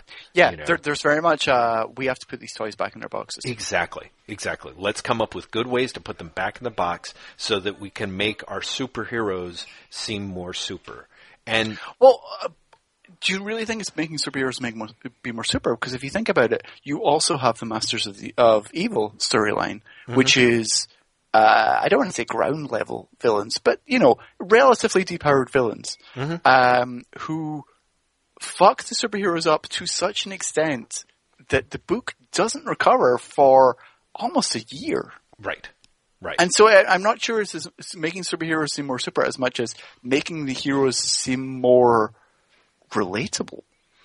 Could be. I mean, yeah, it could be relatable. Yeah, that could be that extension of it. I mean, to me, it's just a little bit of everyone being like, they're kind of coming up ways with like, okay, essentially realizing that, you know, you take someone like Kirby and you put him behind Marvel and things just amped up and up and up. And then you got the people who followed him who took those ideas and tried to amp them even larger. And then at a certain point, everyone's like, you know what, it's like trying to turn down the music. It's like a little too loud. I thought the Masters of Evil, again, was just that storyline of, because let's face it, if there's one thing 300 issues of Avengers taught me, it's like the fucking Avengers Mansion is like the Hostess Twinkie of the Marvel Universe. You know what I mean? Like, you have got to have that shit. You've just got to get in it. You know what I mean? Like, the number of storylines that are people invading Avengers Mansion, that after Avengers Mansion has been like, you know, broken down, like the Wasp is in there protecting it from looters or something ludicrous like that. Like what the fuck with Avengers Mansion? Anyway, I feel like the Masters of Evil storyline is taking that, like, we're going to break into Avengers Mansion, but like, and take it to its farthest end. Which is kind of like, what if you had somebody who actually thought about it and got organized and did this, you know, and then they're an actual believable threat, you know? Mm. Like, I feel that was just kind of like someone reading the Avengers being like, why didn't anyone ever get around to doing this story? This is a natural consequence of what would have happened. You know, if somebody actually took the time to try and plan a break into Avengers Mansion and then make the plan work for them, you know? Yeah. So, which isn't to say that, you know, you're not right, that I think that there is a lot about the making the heroes relatable concept seems to be a big thing through Stern's Avengers. I just think that, you know, it's a far more ordinary place that is being made across the last 100 issues of Avengers. Mm-hmm. You know, it definitely is. I mean, you get the Wasp quits as leader, and this is when we should shout out the hilarious Wasp has a dream of the Avengers' corporate meeting scene, which you put on Tumblr, and you should definitely include in the Post and Wait What podcast. For this, because it's amazing. But so she quits, and they're like, who will be the leader? And you have the characters who have their own books pretty much say, I can't be leader, I've got my own book. Yes. Which is weirdly jarring. Yeah. You know, when you have the characters who do have the most experience say, oh, I'm really busy. Right. Oh, no, I can't do that. No, I've got other things I've got to take care of this month. Right. Well, Sorry. Yeah, I don't know. That's one of the things that I find super interesting to me is that again has that weird like, oh, it's Captain Marvel's time. Like she's clearly been built up as nothing but competent and has been in the team forever. And then it's very interesting that the decision is that Dr. Druid is immediately trying to undermine her and basically is able to succeed because nobody really has any faith in her, kind of including herself. You know, I think the thing that is interesting to me is when Simonson comes in, those last 10 issues are a lot more grittier and cynical about humankind than was anything that was rolling around in Stern's book up to that point. Yeah, it's fascinating to me that Druid, while not seeming out of character, I mean, Simonson definitely gets, for example, the Black Knight is drastically out of character. Mm-hmm. Immediately.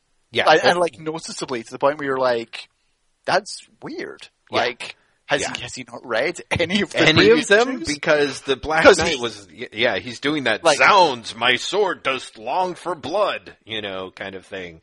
Like, really? You were just talking about, like, having a crush on, like, Janet Van Dyne and wishing that Mountain Dew didn't make your thighs look fat, just like an issue ago. Yeah, it's kind of hilarious, because he does go from, like, these wackos aren't going to get the job done, to, right.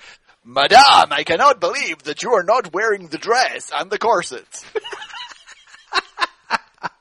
Yeah, Simonson kind of came in there. He's like, I'm going to do it, but I kind of don't give a fuck. And that's what I think is amazing, is like... Well, that's just it. So you get that, but you also get Druid being an outright supervillain. Oh, yeah. Like, almost immediately, all of his inner monologues are supervillain monologues. Yeah. Because they're all, why are people not recognizing my inherent genius? Yes. Yeah. Totally. It's like, I will have to twist this I am the strongest one. Yeah, exactly. I'm the strongest one. No, Dr. Druid's amazing, because I always thought it was like, oh, they bring him, they make him kind of an interesting guy, and then they kind of corrupt him. And it's like, no, Dr. Druid's a douche, like, from Jump Street. Like, yes, right? But I kind of like him being a douche. Oh, yeah. Do you know what I mean? Yeah. Like, I love when Stern's still writing, and you get Stern being like, if only I could lead the team. It is very much, but I can't. Mm-hmm. And also, it's then immediately followed up with, what if I just fuck with She-Hulk for shits and giggles? Yes. Yeah. But that's very different from Simonson, which is, I will take over the team, and I'm willing to kill to do it, to make it happen. I'm willing to kill to do it. Explicitly says, yes. like, I am willing to kill to make this happen. Yeah. And then, like, and also, I will totally just fucking, you know, head fuck She-Hulk in order to make this happen too. Oh. Like, there's no camaraderie. I will outright possess her. Yeah. Yeah. I'm gonna possess all these people. I mean, like I said, it gets dark. Like Dr. Druid almost seemed, cause there's that whole other world of like, and I'm doing it all because the imaginary vagina that I'm getting is so amazing. You know what I mean? That's the other fact that I find really... Also, readers, listeners rather, Jeff's not exaggerating. Like, it could not be more explicit. Yeah. That the entire thing that sets Dr. Druid off on this mission is that he thinks he's going to get some from this random blonde lady that's in his dreams. Yeah. Yeah, that he keeps having these, like, mystical visions in which, and again, I'm like... And again, he's never suspicious of this, which I think is hilarious. Ever. It's great. It really He's like, what's that? I keep on having these visions of the same woman who's telling me to betray the team? Okay then. Right, totally. It's like, it's just, and again, the thing that's amazing is that Simonson arguably has more than enough time to make this, to sell us more on the moment. Oh God, yes! Because he has the whole 3 issues of Marina before that. Yes. Which is also, that's another storyline that is never, like, he literally just sets up and abandons. So out of nowhere, Marina turns into an unstoppable whale. Yeah. A space whale that has to be killed by Namor, because, of course, why not? But it also ends with, and she's had kids who are monsters, and they just swim away. And when the character even goes, but who's the father? Good That's luck right. getting any answer to that, people, because that will never be mentioned again. Right. And for that matter, Namor won't be seen again after this either. Oh yeah, I mean, it's really creepy. It's like, we're bringing back Namor in time for this issue. I mean, I have to say, I remember people giving Fraction some heat when he brought back Marina as, Leviathan / scary, and then made scary monster vagina jokes. Yeah. But also understandably. But he had previous. Well, see, that's it. Burton did it and Simonson did it. Well, see, that's it. That's how she goes out. She goes out like a terrifying vagina detente, and it is... Well, she doesn't. Would you say she's vagina detente in this? I think I would say there is a shit ton of misogyny in what happens with Marina in Avengers. But I don't think it's that particular brand. It's hard to figure out what kind of brand it is, though. It's like a weird... Honestly, do you know what brand I think it is? It's xenophobia? Male fear of pregnancy. Oh, interesting. Well, think about it. She turns into an unstoppable whale with anger issues, and then she gives birth, Jeff. Right. Yeah, it's not exactly subtle. It's not subtle. Put it like that, yeah. I'm just like, what are you talking about, Graham? But yeah, no, I guess you're right. I don't know. It's really weird. I really was kind of, again, I don't, are there interviews where basically John Byrne, talks about, he created Marina, and then realized he, loathed her and hated her, and therefore he thought it was... Wasn't that the case with all of Alpha Flight? I'm not being sarcastic. No, you're absolutely Has he not given interviews where he's basically like, I agreed to do an Alpha Flight book and then realized I didn't like any of the characters. It makes sense. I didn't know what to do with them. Mm-hmm. Yeah, that also makes sense. Interesting. Yeah, I mean, let's put it this way. It certainly reads like that, but particularly with the stuff with Marina, although really, let's face it, between Marina and Snowbird, the John Byrne view of women that sort of creeps through in Alpha Flight is kind of, I don't know. It's really, he's got an interesting take. That dude has an interesting take on women. Yes. High understatement. Yeah. In 2015, ladies and gentlemen, Jeff's going to get into understatement. Yeah, exactly. Come back next episode for his, maybe Jim Shooter should have seen a therapist.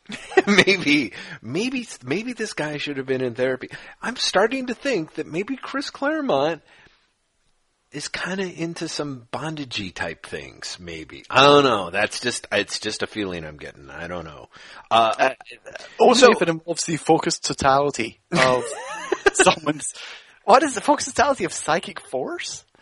I don't know. Know. Some X-Men, is that his favorite phrase? Drastic fan is like, what are you talking about? It's totally... Yes. Psylocke's knife was always the focused totality of something. Oh, that must be why, because I stopped paying attention before Psylocke came around. By the time Psylocke showed up, I'm like, oh, I totally...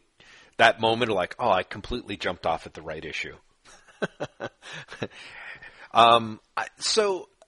But I do think that Simonson disconnects the team without really seeming to give a shit about the team. I mean, and that's what I find fascinating about these 10 issues.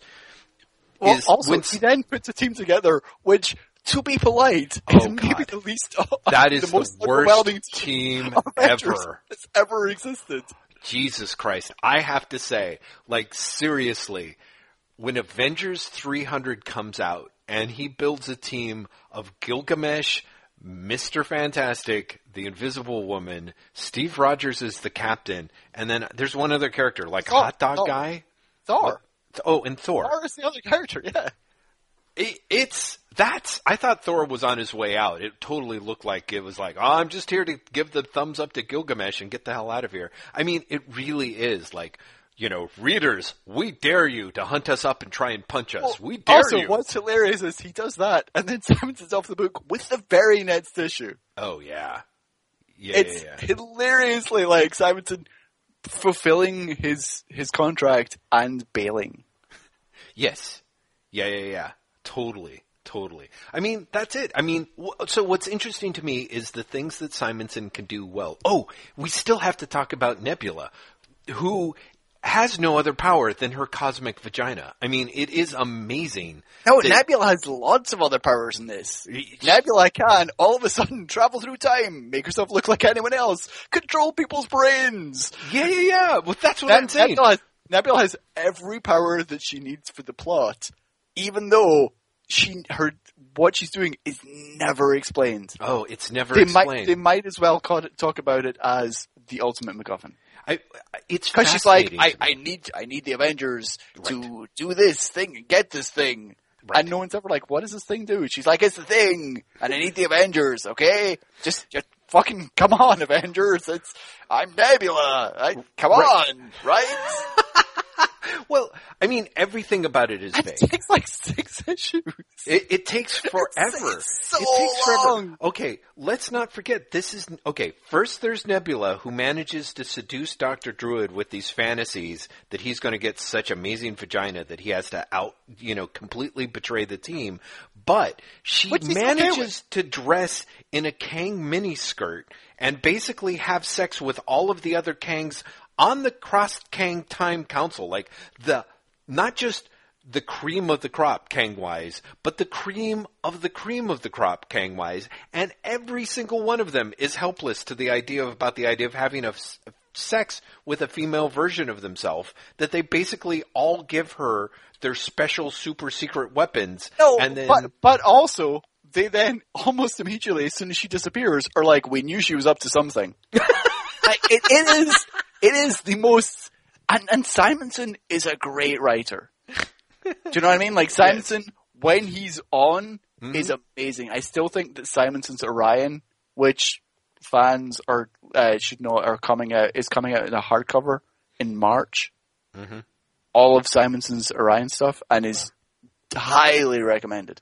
I think that's amazingly good. I think it's the only Fourth World thing that's even come close to Kirby. Mm-hmm. But this Avengers run is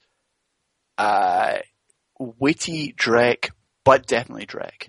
Oh, there's so many things that Simonson is really, really good at. Like, he's really good doing, like, writing funny time travel dialogue. He's actually good writing, like, funny, bitchy banner. He's really good at, by this point, like, all of his time on Thor, like, the shit that he's having Thor say or the Black Knight say, like, the Black Knight's curse, even though Simonson doesn't give a shit about it, it's written really kind of interestingly. Like, it's interesting despite the fact that Simonson doesn't care about it, because he's actually...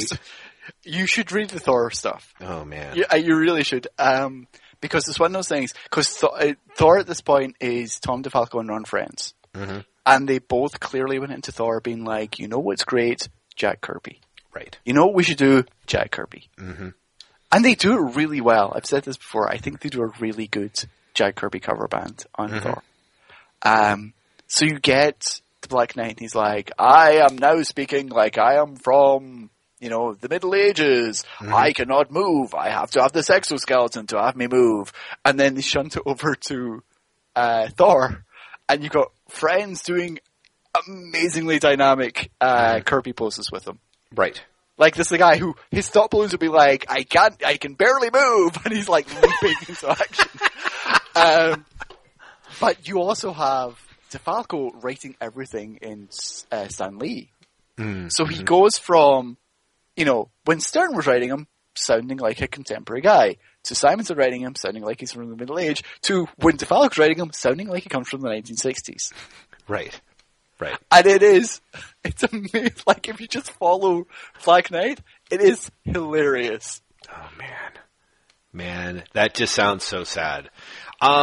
So yeah, Simonson manages to deconstruct the Avengers, and then, as an afterthought, assembles the worst team of Avengers ever.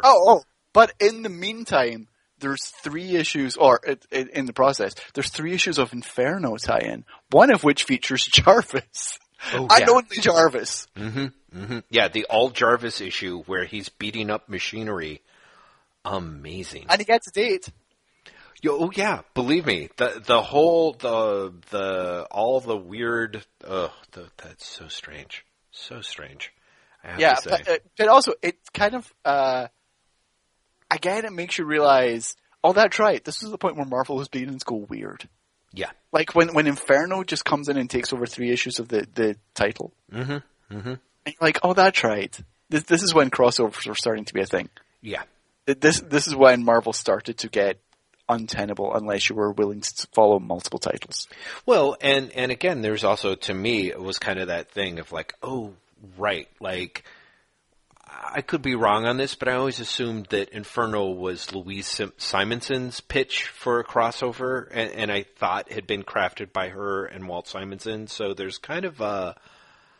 Well, Inferno is Claremont and Simonson, because it ran through Uncanny X-Men and X-Factor. Exactly. So you have characters popping up in this where you're just like, what the fuck? Well, yeah, you definitely get I forgot Walt Simonson was also drawing X-Factor at this point. Because the villains of Avengers issue 300, out of fucking nowhere, are Nani. Yes. And whatever her sidekick is called from X-Factor. Thank God you explained where they were. I was just like, who the fuck? Like, the fact that they're not explained who they are. There's an egg and a generic guy in armor. Yes. Okay? Yeah. I was, and then there's the shot where it's like the demon lords and like Sims popping up, which, let's face it, how weird is that? You know what I mean? Like, there is major Marvel continuity that is built around the in-joke of Dave Sim, Cerebus the Aardvark. Yeah, I know. It's hilarious. Character. There's an entire fucking crossover built around that. Yeah, just out of nothing other than like a bunch of guys taking the piss out of another guy who'd taken the piss out of them. Weird. Really, really odd. You know? They might as well have like built in the like not brand Ek war, you know? For the listeners who have been following along with our Avengers read-through, yes, they may think, and I think it's fair to say that we definitely think, that as we headed towards the end of this 300 issues, the book completely falls apart. Again. Yes. Yeah, I think so. To me, anyway, it's almost a complete... I mean, part of it is that Simonson is disassembling it quite consciously, which is not the case of what happens when it fell apart right before issue 200.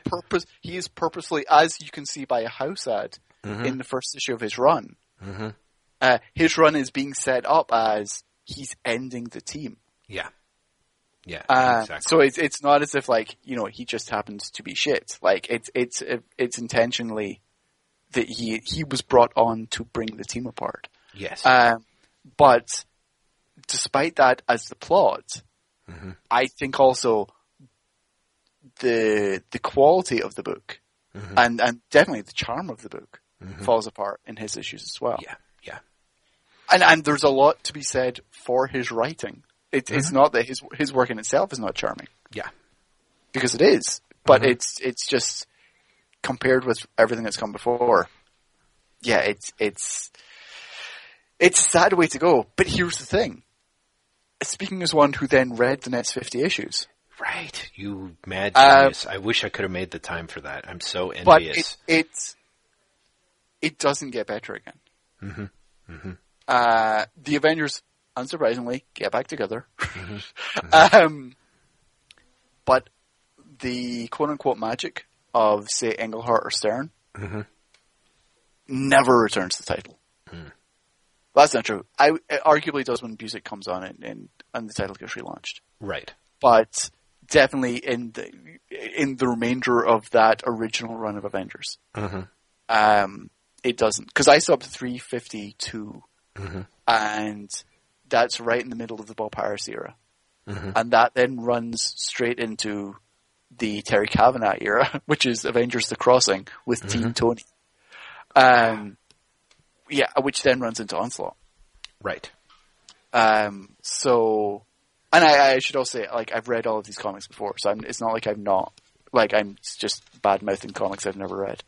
But yes. What Jeff would be doing if he actually you asked his. But opinion.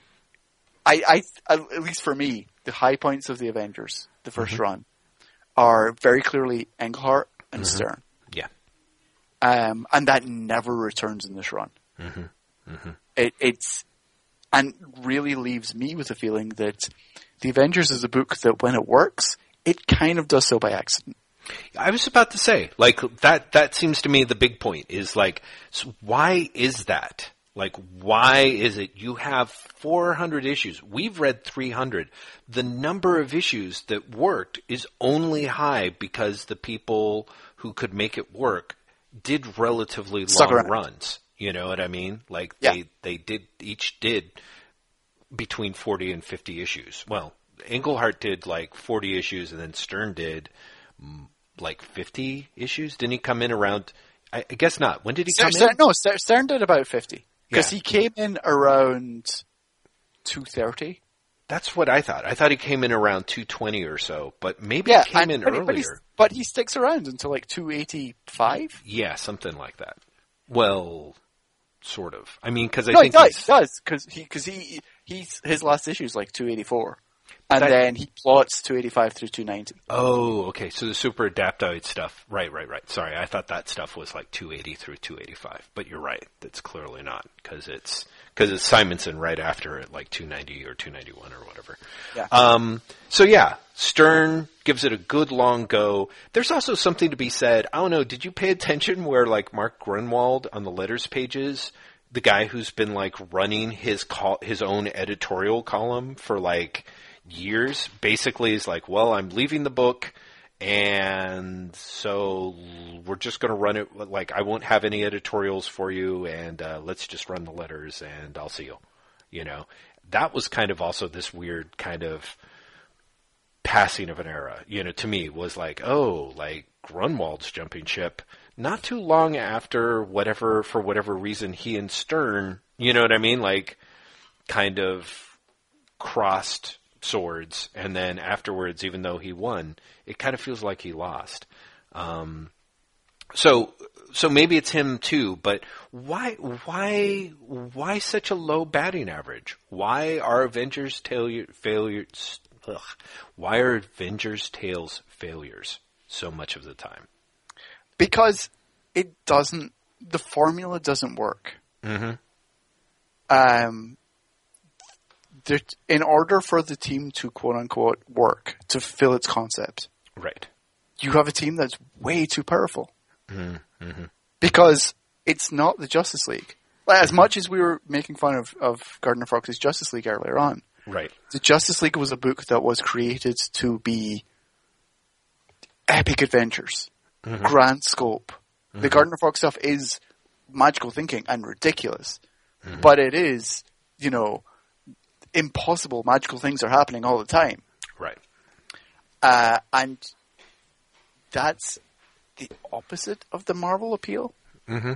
You know what I mean? If the Marvel appeal is, hey, these guys are just like you, then you bring Iron Man and Thor, never mind the rest of the team, together. Mm-hmm. And they should be able to just finish everything. Right. Well, I think when you come up with an excuse for that not to happen, there's some weird betrayal of the Marvel promise. Well, yeah, maybe. Okay, let's put it this way. I say that there is a betrayal of the Marvel promise in the Avengers, but that promise is that essentially the thing that Marvel made its bread and butter on, the idea that there's a continuity and that stories matter, always trips up the Avengers in a way that it doesn't trip up the Justice League. Because essentially you have, you know, it's a little bit of what Mark Miller goes on to say, you know, when he pitches the Avengers that Bendis ends up picking up. That idea of like, you picked up the Justice League and the Justice League were all of DC's biggest heroes and you got it for just one quarter, you know? Yeah. But with the Avengers, no matter how frequently you bring back Iron Man or Thor or Captain America, the idea is you can't actually have them do anything in the book. You know what I mean? They can't really grow. They can't really change because there's too much happening in their own books where half the time they're like, you know, on another astral plane, you know, or they're not even going by the same, you know, in the same costume anymore. Like it's not literally them in the armor, you know. All these things that are happening, like, are happening in their title. And so you put them in the Avengers book, and with the exception of someone like, and this is what I think actually is part of why Roger Stern and Englehart are both good about it, is they are able to make their secondary characters, the nobodies in the book, interesting enough that you want to read about the nobodies for the most part. You know, it's like I really did care, God help me, about the Black Knight and his ridiculously ongoing frustrated romance, unrequited love affair for the Wasp, you know, or even Captain Marvel's like, holy cow, look at me, I'm a hero and I can't believe what I'm actually seeing. This is so amazing kind of concept, you know, to Englehart's sort of masterpiece of like, I'm going to advance everything is going to hang on the Vision and the Scarlet Witch, and with a good heavy dose of Hawkeye and, you know, Mantis and the swordsman too.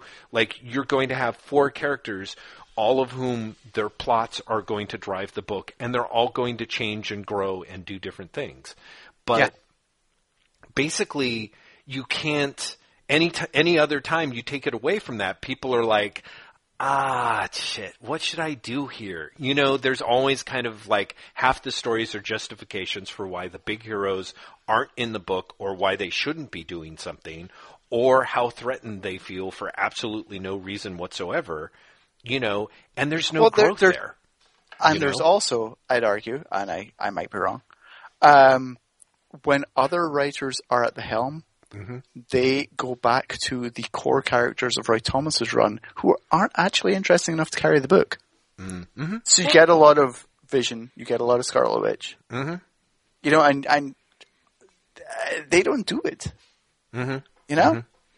Well, because I kind of feel that my thing is that you have Roy Thomas, right? You have Englehart come in. By the time that he leaves the Avengers, you know, the Vision and Scarlet Witch miniseries that he does is more or less inevitable. But essentially, he moves both of those characters into areas that nobody really has any interest in after him. So part of the problem is every other time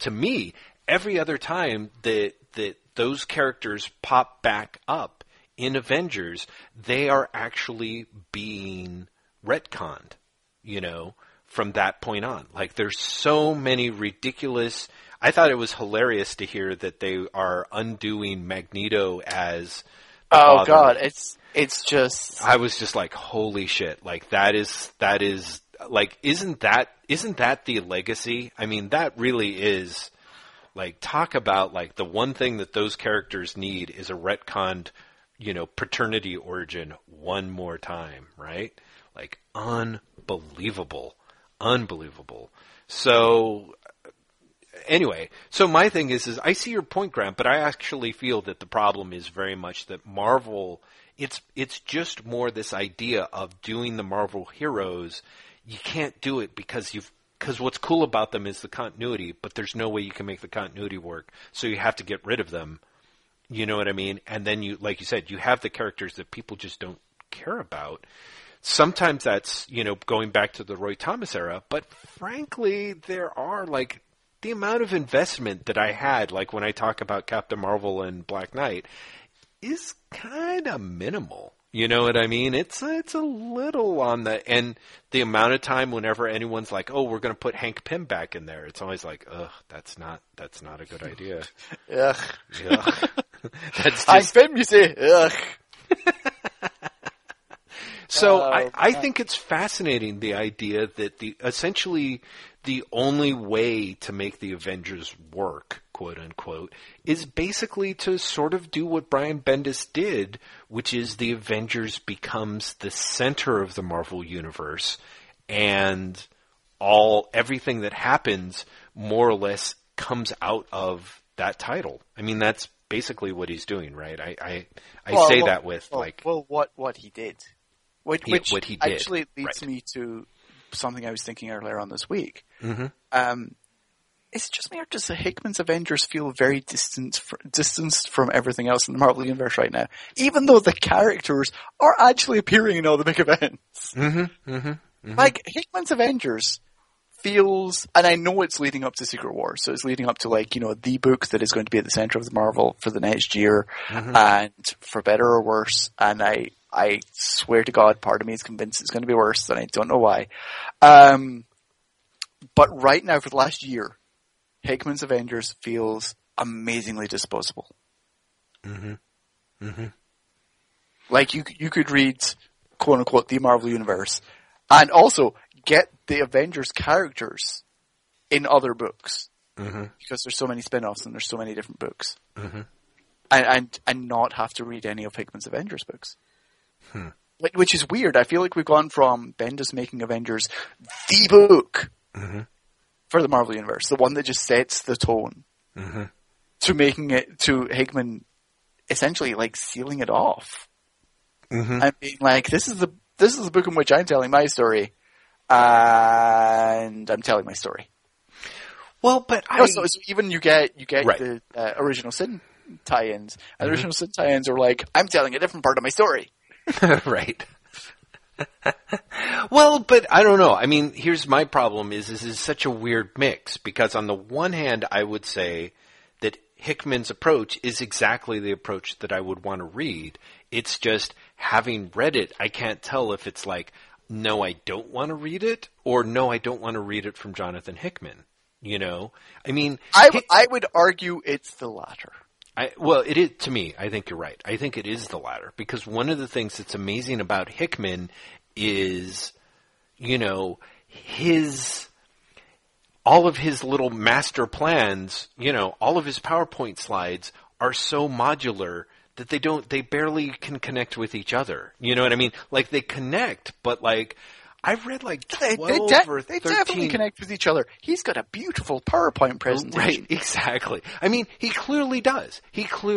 All those pieces connect, but the amount of time in which, in order to, the interstitialness of it, like, it's just like looking at, you know, a person without a skeleton or something. Like, yeah, all the organs are there, you know, but it's just this blob. Like, to me, reading those first 12 or 13 issues where it's like, oh, here come the makers, and, you know, even the, like, okay, there's like these bajillion biobombs that like drop on Earth, and the Avengers kind of don't give a shit. And eventually it's like, next issue, the Avengers pretend to give a shit so we can introduce AIM agents in, like, the mega jungles of Hyper Tokyo, you know? And, like, all of it sort of seems like it should be awesome, but it's all so clearly... It's kind of like watching this... This is it. I figured out the analogy that makes sense. Jonathan Hickman is unfortunately, absolutely, and totally, for me, when I read his Marvel work, the second season of Lost. Hands down. It's, oh God. Isn't it? I'm sorry, Jonathan Hickman. I mean, because it's all mysteries, and it's all connective, like, oh, how's this connected to the mystery? Oh, here's a new piece of the mystery. And then it all but requires the characters to more or less wander off indifferent and not caring about it until it's time for that part of the plot to become active again. You know what I mean? Like, yeah. And that's my problem of it. These characters are just astonishingly passive. Even when in theory they're like, well, good news, I've been sitting in here with the lab and I figured out that, this character is the Night Mask of another universe, or whatever it is. Where again, you're like, oh great, where are you going to go with that? Well, I don't know, because next issue I've got an amazing story about a talking pig, how he teaches Hawkeye to love, and it's just like, oh, really, Jonathan Hickman? So your Avenger sounds great. Tell me about this pig. Is it Spider-Ham? I can't give anything away. Let's just say that in the Spider-Ham universe, Spider-Ham. it's the Spider-Gwen Spider-Ham. That's even better. So. Oh man. You were so quiet. Like, I think you actually tried to imagine what a Spider-Gwen Spider-Ham might be like. That's why I'm saying, oh man. I was like, how would that even work? And then I was thinking, so what you're saying is, it's an alternate universe of that particular alternate universe. Exactly. Yeah, and then I just said, oh man, because I think that's really what it deserved, first of all, to be perfectly honest with you. Anyway, so yeah, Jonathan Hickman, second season of Lost, where it's all the mysteries, and in order to keep the plate spinning, the characters have to be horrifically indifferent to their fate in a way that it just suggests the opposite of heroism, I guess. I don't know, but that, again, I only read this is it. I'm like, but what do I know? I only read 12 issues. I'm like, I read 12 fucking issues, Graham. That was... Yeah, that's just it. It comes to a point where you... And that's a weird thing these days, where I was seeing a conversation happening on Twitter the other day where people were talking about, it's weird seeing certain books being named as the best of 2014 when they've had one issue out. They're like, don't you want to see if it lives up to that potential? And someone was like, well, no, because an issue's an issue. Right. And, if it's a great issue, then why can't it be the best book of 2014? And I think that's a weird thing where people will be like, so you only read 20 issues? Well, you didn't read the whole thing, so you can't say anything. Right. And part of my response is always, well, I can. I read 20 issues. Yeah. Do you know what I mean? I've done enough of the homework that I can say, I don't like this. Well, I think... even if you have the greatest last minute reveal. Yes. I still didn't like 20 issues of it. Right. Yeah, I think this is one of the things that is... And it's funny because I feel like I should bring you... one of the things that I didn't follow that you talked about with a lot of excitement and interest was Serial. And Serial, it sounded like your expectations for the finale of the show was much more in line with, say, reality, I guess, than other people's. So I will tell you a story about this. I, as you know, and as people who have listened to this podcast know, was a big fan of Serial, and I think I found it on maybe the second or third week. Yes. And I was following it since, and I was completely into it, very much into it. And the finale came on, and it was, to be honest, everything I expected in the finale, which is they didn't solve the murder. It essentially ends with Sarah Koenig, the host, saying, if I was on the jury, I would vote to acquit because I don't think there's enough evidence that he did it. But I can't make any definitive decisions about this. This is where I've come with the reporting. This is what the reporting has meant for me. This is where everything is. And I was like, that's a good final episode. But, I enjoyed it. I hope they do follow-ups because there's a lot that's still in progress about the case. And after 12 weeks, you do become emotionally involved with the case. You want to know what happens. But I was like, this is a good place to stop. Fine. That evening, I go to my favorite food cart in Portland, as you know, Carte Blanche.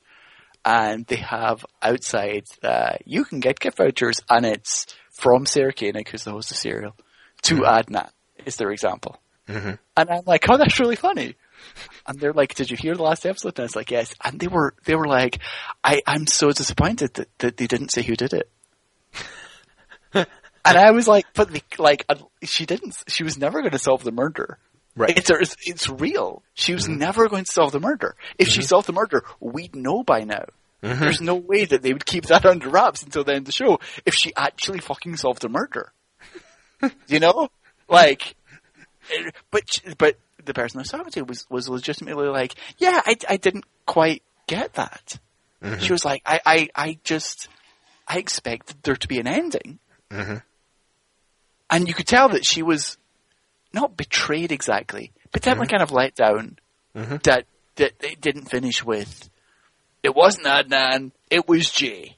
Do you know what I mean? That, you know, I can now tell you, dear listener, who's invested, 12 weeks of your time, that it was definitely Person X.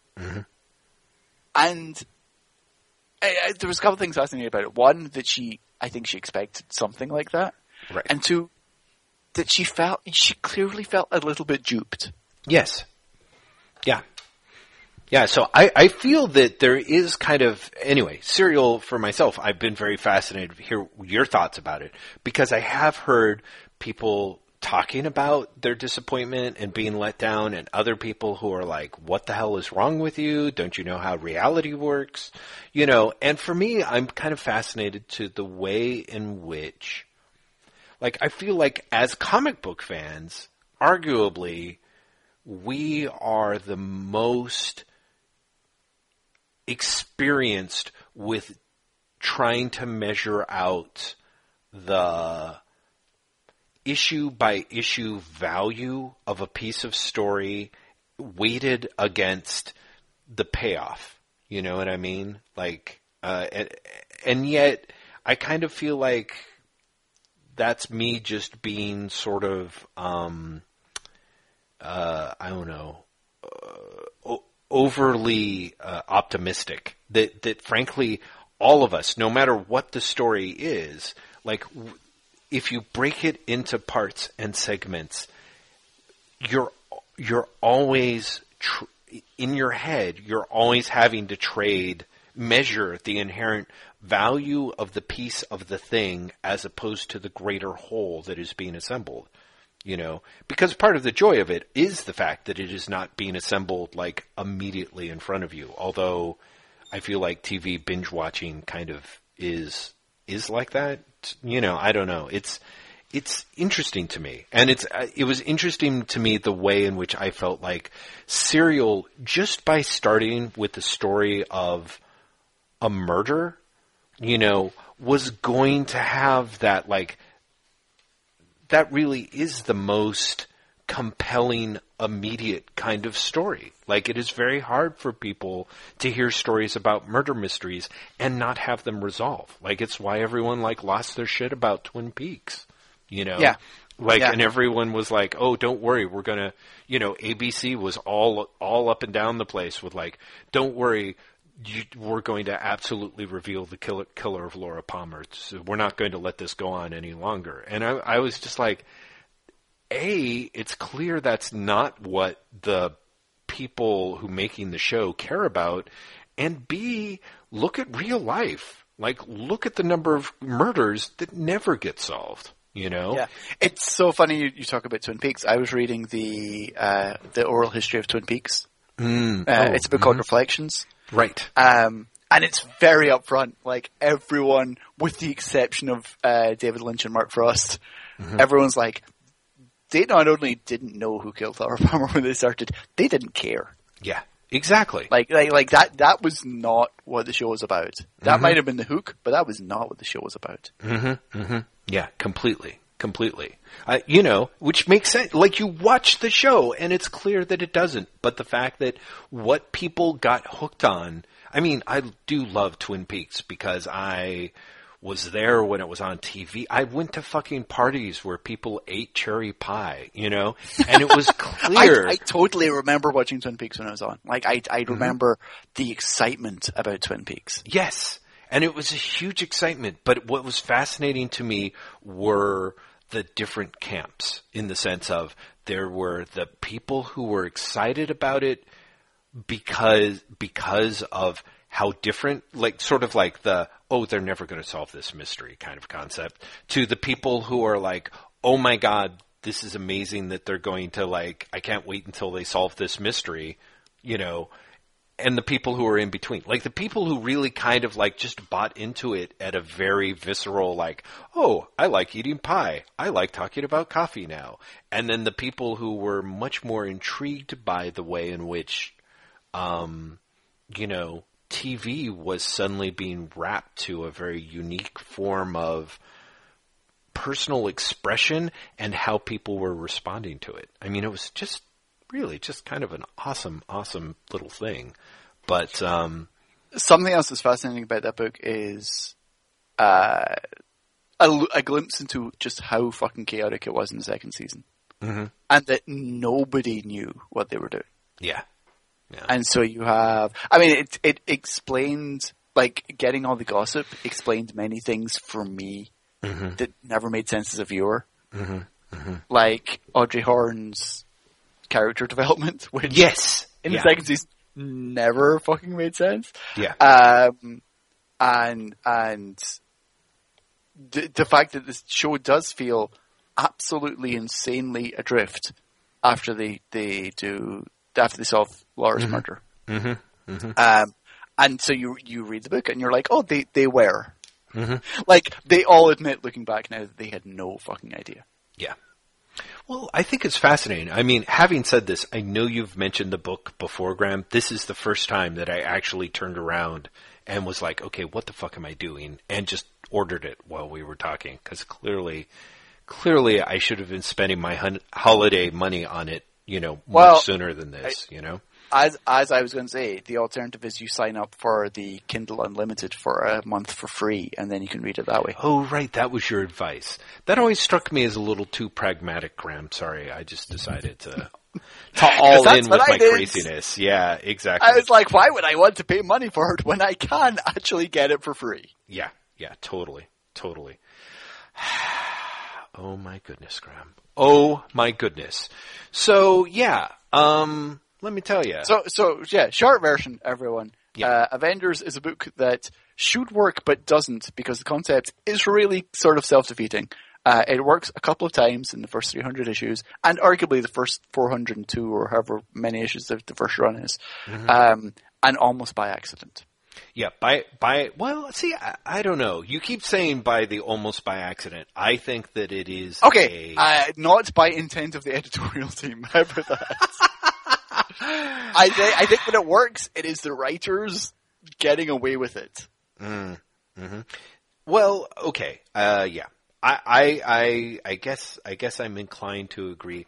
For me, it's just more the idea of, yeah, The Avengers is a book that is built by preconceptions, issue by issue. It's really, I don't know, I'd be curious when we dig into Fantastic Four, because I'm sure that's Fantastic Four, that's even more so. But what's fascinating to me with The Avengers is how much it was, like, even after the first 100 issues, which, as you and I have said, apart from a few bright spots, was largely pretty terrible. But so much of the template set for those first 100 issues that the people who follow in it, those footsteps, continue to do it. So there's kind of, by the time you get through 300 issues, there's another number of preconceptions about the Avengers that is so weird and wrong. Again, like I'm saying, the fact that anyone thinks that the idea of the event, like, you take a team, you call them Avengers, and then you try and explain to the person who's heard that title that one of the ongoing tropes of a story about a bunch of people called Avengers is about people trying to break into their house and steal cool stuff. You know what I mean? Like, it's just... And another of the ongoing tropes is the problem they have with middle management and government authority. Yes! Right! Exactly! Exactly! Like, that is... There is such weird shit. Like, oh, well, the Avengers, they avenge stuff, right? Hardly ever. There's almost no avenging going on. But there is a lot of bureaucracy, and there's a lot of very iffy sexual politics going on. Very. Yeah, that's true. The Avengers is a wonderful book if you want to study the, shall we say, flawed sexual politics of Marvel writers from the 1960s, 70s, and 80s. Yeah, because even by the time you get to the 80s, it's like, ugh, I don't know if we've really come a long way at all, because, yeah, fascinating, really fascinating stuff. You know, despite it being my little progressive mother's milk that, taught me to be a big hippie liberal. I'm looking back on it, I'm like, how? How did that happen? How did that actually happen? Yeah, and it's apparently Jeff is really good at believing that people are doing what they say they're doing, as opposed to Jeff being a good enough reader to see what they're actually doing. So that's on me. Well, that's fine. If misunderstanding it led you to be a better person, then God bless you for misunderstanding it. Right. Well, thank you. Thank you, Graham. Thankfully, you didn't learn the practical lessons of Jim Shooter, because... Oh, man. Well, but again, this is the thing. Like, Walt Simonson seems like a pretty progressive dude. You would think. That's true. And and his run is as appalling.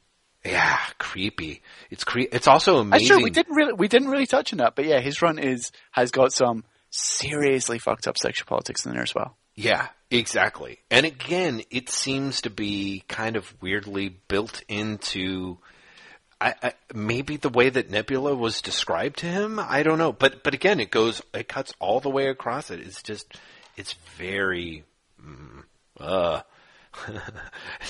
Jeff creeped out. So, yeah, I don't know. The Avengers really ended up being not what I expected that it would be in so many ways by really just being, let's put it this way. When it came time for Bendis to turn around and he's like, and I'm totally going to recreate the Avengers, I kind of see what he might have been thinking of and what he was going for, and can even see why it was a good idea. Whether or not I thought his execution was enough, I think that's something different.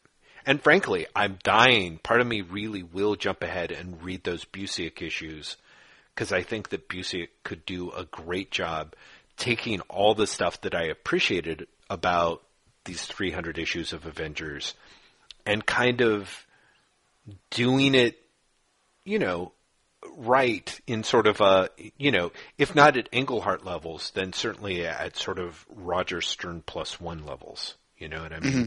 So I'd be really curious to see what you say, in part because I think Busiek's run is really good, but I also think it has a terrible opening.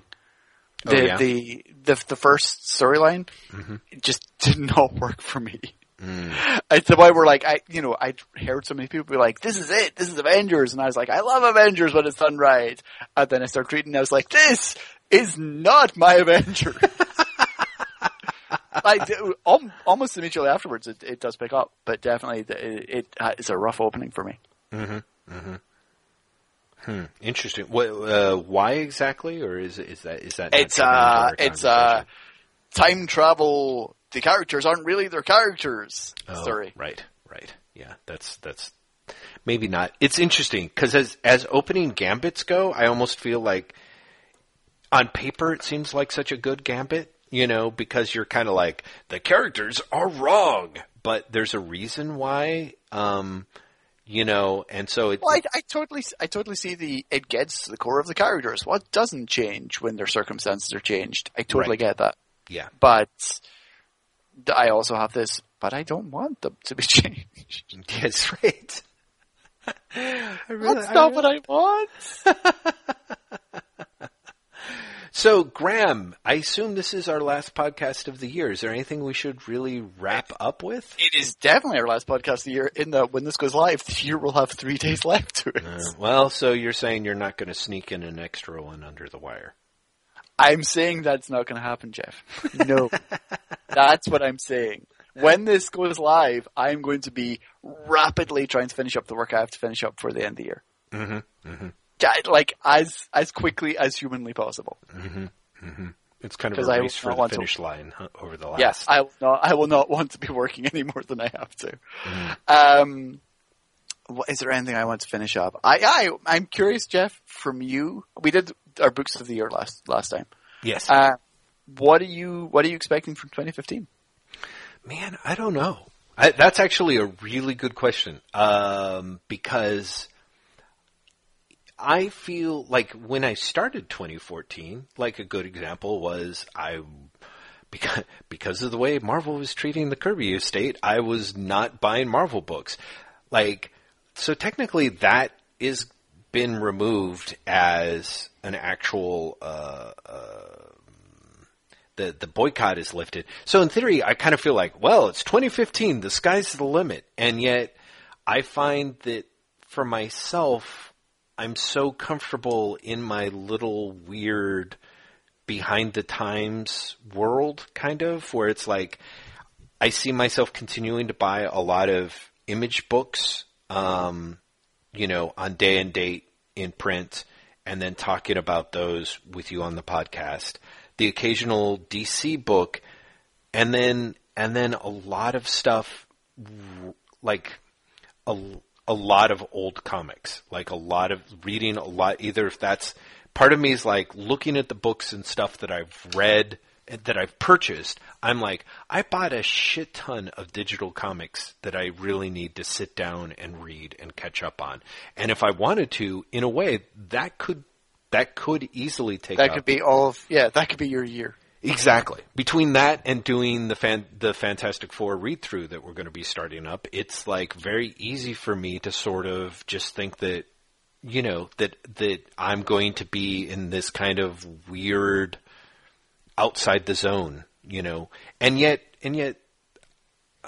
even though I don't necessarily have to. So I'm trying to wrap my brain around that, I guess. 2015 is I feel like there's been like the various a lot of things have moved on the playing field, but instead of looking at that and trying to come up with a new strategy for comics, I'm finding myself even more in this thing of like, well, I spent a lot of money on that Dynamite Humble bundle. Maybe I'll just read, 15 to 20 issues of, Jim Butcher's Butcherology, and then we can, and then I can rant about how terrible it is on Jim the podcast. Butcher's Dresden Files. Get it right. I was... You can see how much I really cared about it, Graham. I'm like... I'm sorry. I mean, Robert Jordan's Wheel of Jordanology is what I was talking about. Sorry. I can't even remember what that one's really called. God damn it. Wheel of Time? Is it Wheel of Time? Yes, it's the Wheels of Time. Very good. Yeah, thank you. How about you? What do you think? What do you think I am expecting this year to be... I'm expecting this year to be nuts. Mm-hmm. I'm expecting 2015 to be absolutely crazy. You've got DC moving. Mm-hmm. And inevitably going for some sort of relaunch midway through the year. I think Convergence is going to flop horrifically. Yeah. And I think that's going to make a lot of people really nervous. I think Secret Wars has the potential. Secret Wars is going to decide Marvel's future as a publishing company for the next few years. Mm-hmm. Because either it tanks, mm-hmm. or it's a massive, massive success. And I really don't want it to be a massive, massive success. Not because I want people to fail, mm-hmm. but because I think if it's a massive, massive success, it's going to just mean more of that sort of thing. Well, okay, just out of curiosity, unless I'm mistaken wrong, provided that Marvel is not lying to us like they have the last 9 million events, Hickman's Secret Wars actually seems like a big event that he's had in the cooker for a while, and he's built all of his various little pieces towards, this right? is the culmination of Hickman's runs on Fantastic Four and Avengers. Yeah. So, I mean, although it is a big universe-wide event, it is actually a big universe-wide event that didn't fall out of someone's butt at the last Marvel Creative Retreat and was left on the whiteboard for 3 years, like Original Sin or Fear Itself, right? Sure, but that also doesn't necessarily make us good.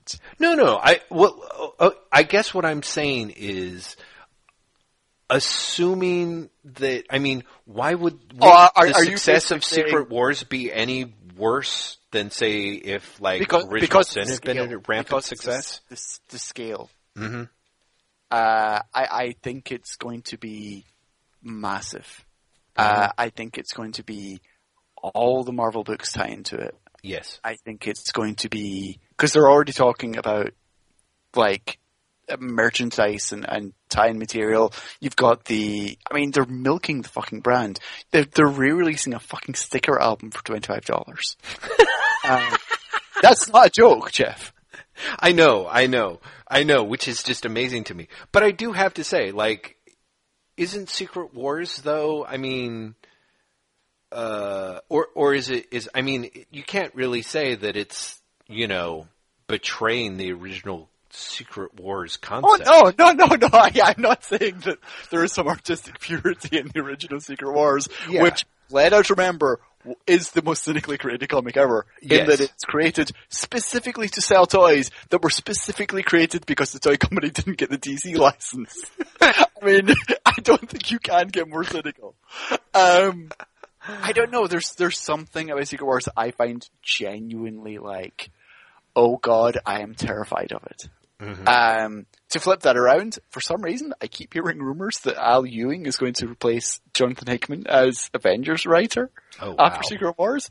And if that's true, I am all about that. Yeah, that's a great rumor. And at first I thought it was just wishful thinking, but I've heard it from like 3 or 4 people now. Really? Yeah. So that would be great. I'd be really happy about that. Yeah. I don't know. I'm hoping this is the year that, let's see, Image starts to live up to its own hype. Mm-hmm. I am hoping that it's the year that I find a good balance between reading the books that I have to read for my work and reading things that I enjoy reading. Mm-hmm. And I'm hoping that when DC does its relaunches that they actually remember that there's a variety of material, or a variety of ways to do the material that they need to do. Mm-hmm. Mm-hmm. Well, it sort of sounds like, isn't the idea behind the DC relaunches is that they're looking for stuff that's a little closer to like the new Batgirl or Gotham Academy, stuff that's, you know, we'll see. That's right. Definitely that. Put it this way, that's definitely a report that appeared in Bleeding Cool. You know? Yes. So take that with as much salt as you want. Mm-hmm. Mm-hmm. We'll see. I would like to see a better year for comics than 2014 was. I think 2014 was ultimately a pretty conservative year from everyone involved. With you know, occasional standouts, but not as many standouts as I would like, because I am selfish that way. Mm-hmm. So I'd like to see more people pushing themselves a little more. Yeah. Yeah, it's funny. It's like when you start I'm like, oh, you're talking about what you want to see. Oh, that's totally different. But no, I'm kidding. I don't really think, I mean, I think you're right. I think that Image has come a long way, but it has fallen behind its hype. It would be great if it does sort of break through that extra barrier, I think. Look at the bright side. We got through the entire podcast without bad-mouthing the Image comic that we were bad-mouthing in email. Oh, yeah. Ooh, boy. Right. Which exactly. apparently is really wrong on our part. Like, there was a ton of people who were like it's apparently yes, it's apparently one of the greatest comics of the year. Yeah. Yeah, by people by people who should know better. Right, exactly. By people that I would otherwise trust. And so therefore talking about that sort of thing, we also, thankfully, because we are past 2 hours and I really have to get off the phone soon, but we also go through the entire podcast without me launching into my, if I see another article that says 2014, a year that women won comics thing, I am going to turn the internet upside down. Those stories, man, they have been killing me. Mm-hmm, mm-hmm. 2014, the year that feminism came to comics. Really? Really? Are you saying that because, like, Ms. Marvel was a success? Are you saying that because Spider-Woman got a new costume? Because it might just be me. I remember that fucking Milo Manara Spider-Woman cover. Yeah. Yeah. Well, but I think, and I could be wrong, that I think there's a case to be made for... There was, don't get me wrong, there was a sea change in culture this year, which is great. But anyone who goes from there is change and it's slow and not far enough to the year the woman won comics. Right. Fuck you. As soon as you start, it's, I totally get why it's hyperbole, because that's gonna get all the clicks. Right. You like, if you had a headline that was more honest, like, a year where some changes were made and it's not really enough, but it is optimistic and hopeful for the future. No one's going to click on that. I don't know, Graham. I definitely think. If you have a 2014 was the year that feminism came to comics, it's just, oh man. Yeah, that's been my thing recently. And also hilariously, I've been talking to various comic professionals who don't work in like superhero comics, in response to that, and they've been like, this is ridiculous. You know, what about manga? What about like art comics? You know, yes. Women have been in comics for a long time. This is offensive that people are going, women discovered comics this year. Yeah, there is. It's hilarious. People are in the hype of, you know, let's make completely hyperbolic statements to get clicks. Like, those writers have been pissing off people who otherwise would be their allies. Yeah, and it's kind of fascinating to me. But I'm mostly okay with that, because I do think, I don't know, for myself, considering my great flaw here is the amount, I think we're even better than some. But we have there's just that huge tendency for a lot of people when they talk about, like, this has happened in comics. They clearly mean the big two. Western superhero comics. No, I totally get that. Yeah, exactly. So there's to me a lot that's. But I think when you make a grand sweeping statement about this happened to comics, you have to have some line in there where you hedge your bets. Have to. When you say specifically what you mean by that, yeah, I agree. But of course, I'm sort of also like, but it wouldn't surprise me if that shit hadn't been edited out. You know what I mean? Like, it's just kind of that thing. I understand why you're frustrated. I've even understood in a way when I see some of the people that I follow on Twitter evince a frustration about it. But there's part of me that's like, you know, there have been thousands of articles with the title comics in it. Wow. And bang. Comics aren't for kids anymore. Right. Well, right. And they are completely overlooking, you know, manga or web comics, or, you know what I mean? Like, it's just, that's just kind of this weird standard, you know? I don't think that it's great, but I think that it is, you know, to call people on it. It's totally understandable, but it's also, well, here's the thing that's funny. There are stories that are championing diversity while being inherently exclusionist. How do you mean? By discussing, like, you know, comics used to be X, but now they're Y. Right. But in themselves, making a reductionist idea of comics that keeps other people out. Huh. Interesting. Here's the thing. I find it. I'm trying to think of a good way of putting this. I find it cynically amusing, as opposed to like I am angry, if that makes sense. Like, it's one of those like, oh god damn, that is funny, and at the same time very frustrating, as opposed to, you know, someone should get fired. Do you know what I mean? Like, there's different levels of getting frustrated, I guess. Right. Yes. Well, and I think that's it. I mean, I definitely, part of me would be happy, or I guess that is the thing about 2015 is the things that I've generally been pretty happy with in 2014 are kind of the gimme is ending.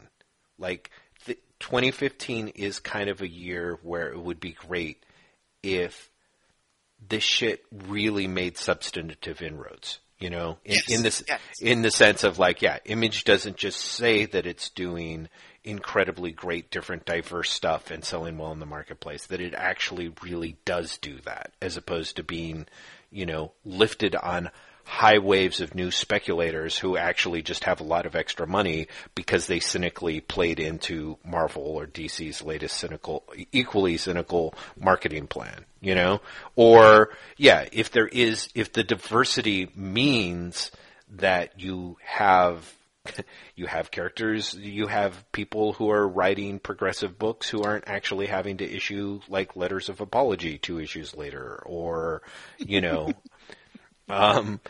there's a lot of things. Like, I want to see that happen. Marvel has done, I'm used to Marvel doing launching a lot of stuff and then more or less canceling a bunch of stuff the next year.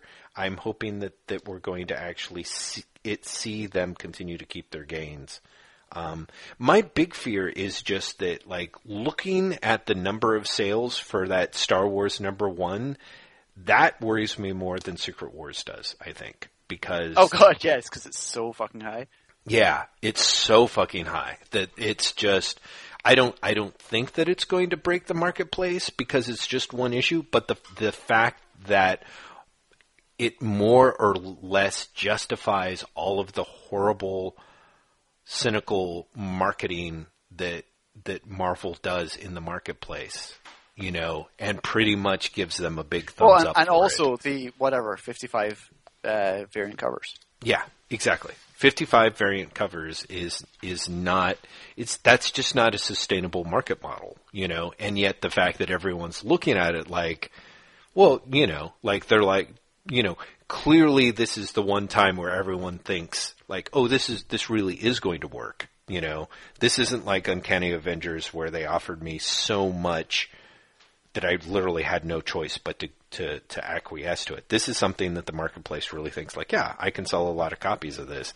I'm a little worried about where that marketplace ends up 6 or 9 months down the road, But on the other hand, I'm not quite sure. I mean, there's a lot of things of like, are comic books going to end up being more or less $4.99 by the time that we get to the end of next year? I can't imagine it, and yet it really does seem like, doesn't it seem like it's on the horizon soon? Yeah, when you say comic books, you mean some comic books. Like, all comic books aren't going to be $4.99. No, all comic books are not. But I wouldn't be surprised if all comic books are $3.99 or above. Well, I'm a little more worried about the idea that, as both DC and Marvel are interested in making some of their, seeing how regularly they can put out a $4.99 issue, whether that's with Batman before Scott Snyder talked them out of pricing that high, or whether it's some of the other rumors that Marvel might have for, $4.99 books up their sleeve. To be fair, I'm actually super curious because if it's $4.99 and it's longer than the average comic, part of me's like, okay, because like Multiversity is $4.99 every month.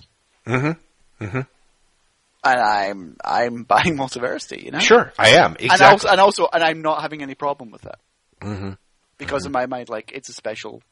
Right, it's a special thing. It's depending on which issue you get, it can be a very, very dense read. But anyway, I know that you actually have to be going super soon, so I think we should. I just looked at the clock and was like, oh shit! Yeah, sorry about that. Everyone, man, we end 2014 as we started it, with both of us blabbering randomly and completely losing track of time, which I think is what you all come here for, listeners. Let's hope so, because it's certainly, apparently, it's what you're getting. What you're going to get. Exactly. So, yeah, that's the way one promise. We're still going to be doing this wrong. Exactly. You're looking for a podcast that's organized? It's not us. No, God. But if you're looking for a podcast that gives you 2.5 hours every 2 weeks, yes. Bless you. Bless you. Bless you very much. Everybody, thank you so much. We are deeply indebted to the fine people of Patreon who I actually haven't looked. Can you give me, because of course because I've cleared my browser, I'm like, fuck, how many people do we have following us? Just like 2. Is it 2? Okay, that's a relief. Where currently is 88, and we're at $477.50 per month. Thank you very, very much, people. Yeah. You make all of this weirdness possible. And yes. We're very grateful, even if you might be regretting it, even as you listen. Indeed. Feel free to look for the show notes over at Wait What Podcast. I'll have them up. God, I'll have them up no later than Tuesday morning. Hopefully I'll have them up by Monday, although that's going to be... It's the holidays, people. If we're slightly off, please forgive us. The thing, shit is crazy. Yeah, shit be cray. So, feel free to drop us a line at waitwhatpodcast@gmail.com. Look for us at waitwhatpod.tumblr.com, where Graham put up some amazing Christmas comic book covers. But of course, when you hear this, you won't care about that. Christmas will be over. I'll come up with something to do in January. God knows. God knows. Yeah, that huge swath of Arbor Day Christmas comic book covers. Remember when Captain Marvel just celebrated Arbor Day like 10 years? Every single January, it was like, fucking Arbor Day, Shazam! The worst part is, I don't think Arbor Day is even in January. But, I have no idea. Arbor Day. Come on, Internet. Tell me when Arbor Day is. April 24th. Yep. You lied to me, Jeff. I know. I felt bad that you ran with that. I'm like, damn, Graham, don't listen to me. It's like presidents' birthdays and shit. Tops. Anyway. Hang on. Wikipedia's about to tell me. Let's see. January 1st is New Year's Day. Oh, do you know January is National Thank You Month? Oh my god, that makes me so happy.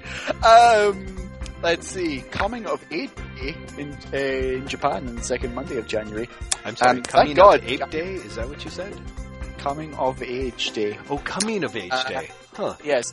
National Human Trafficking Awareness Day, January 11th. I literally did not know that was a thing. Republic Day in India, January 26th, which is also Australia Day. Yeah.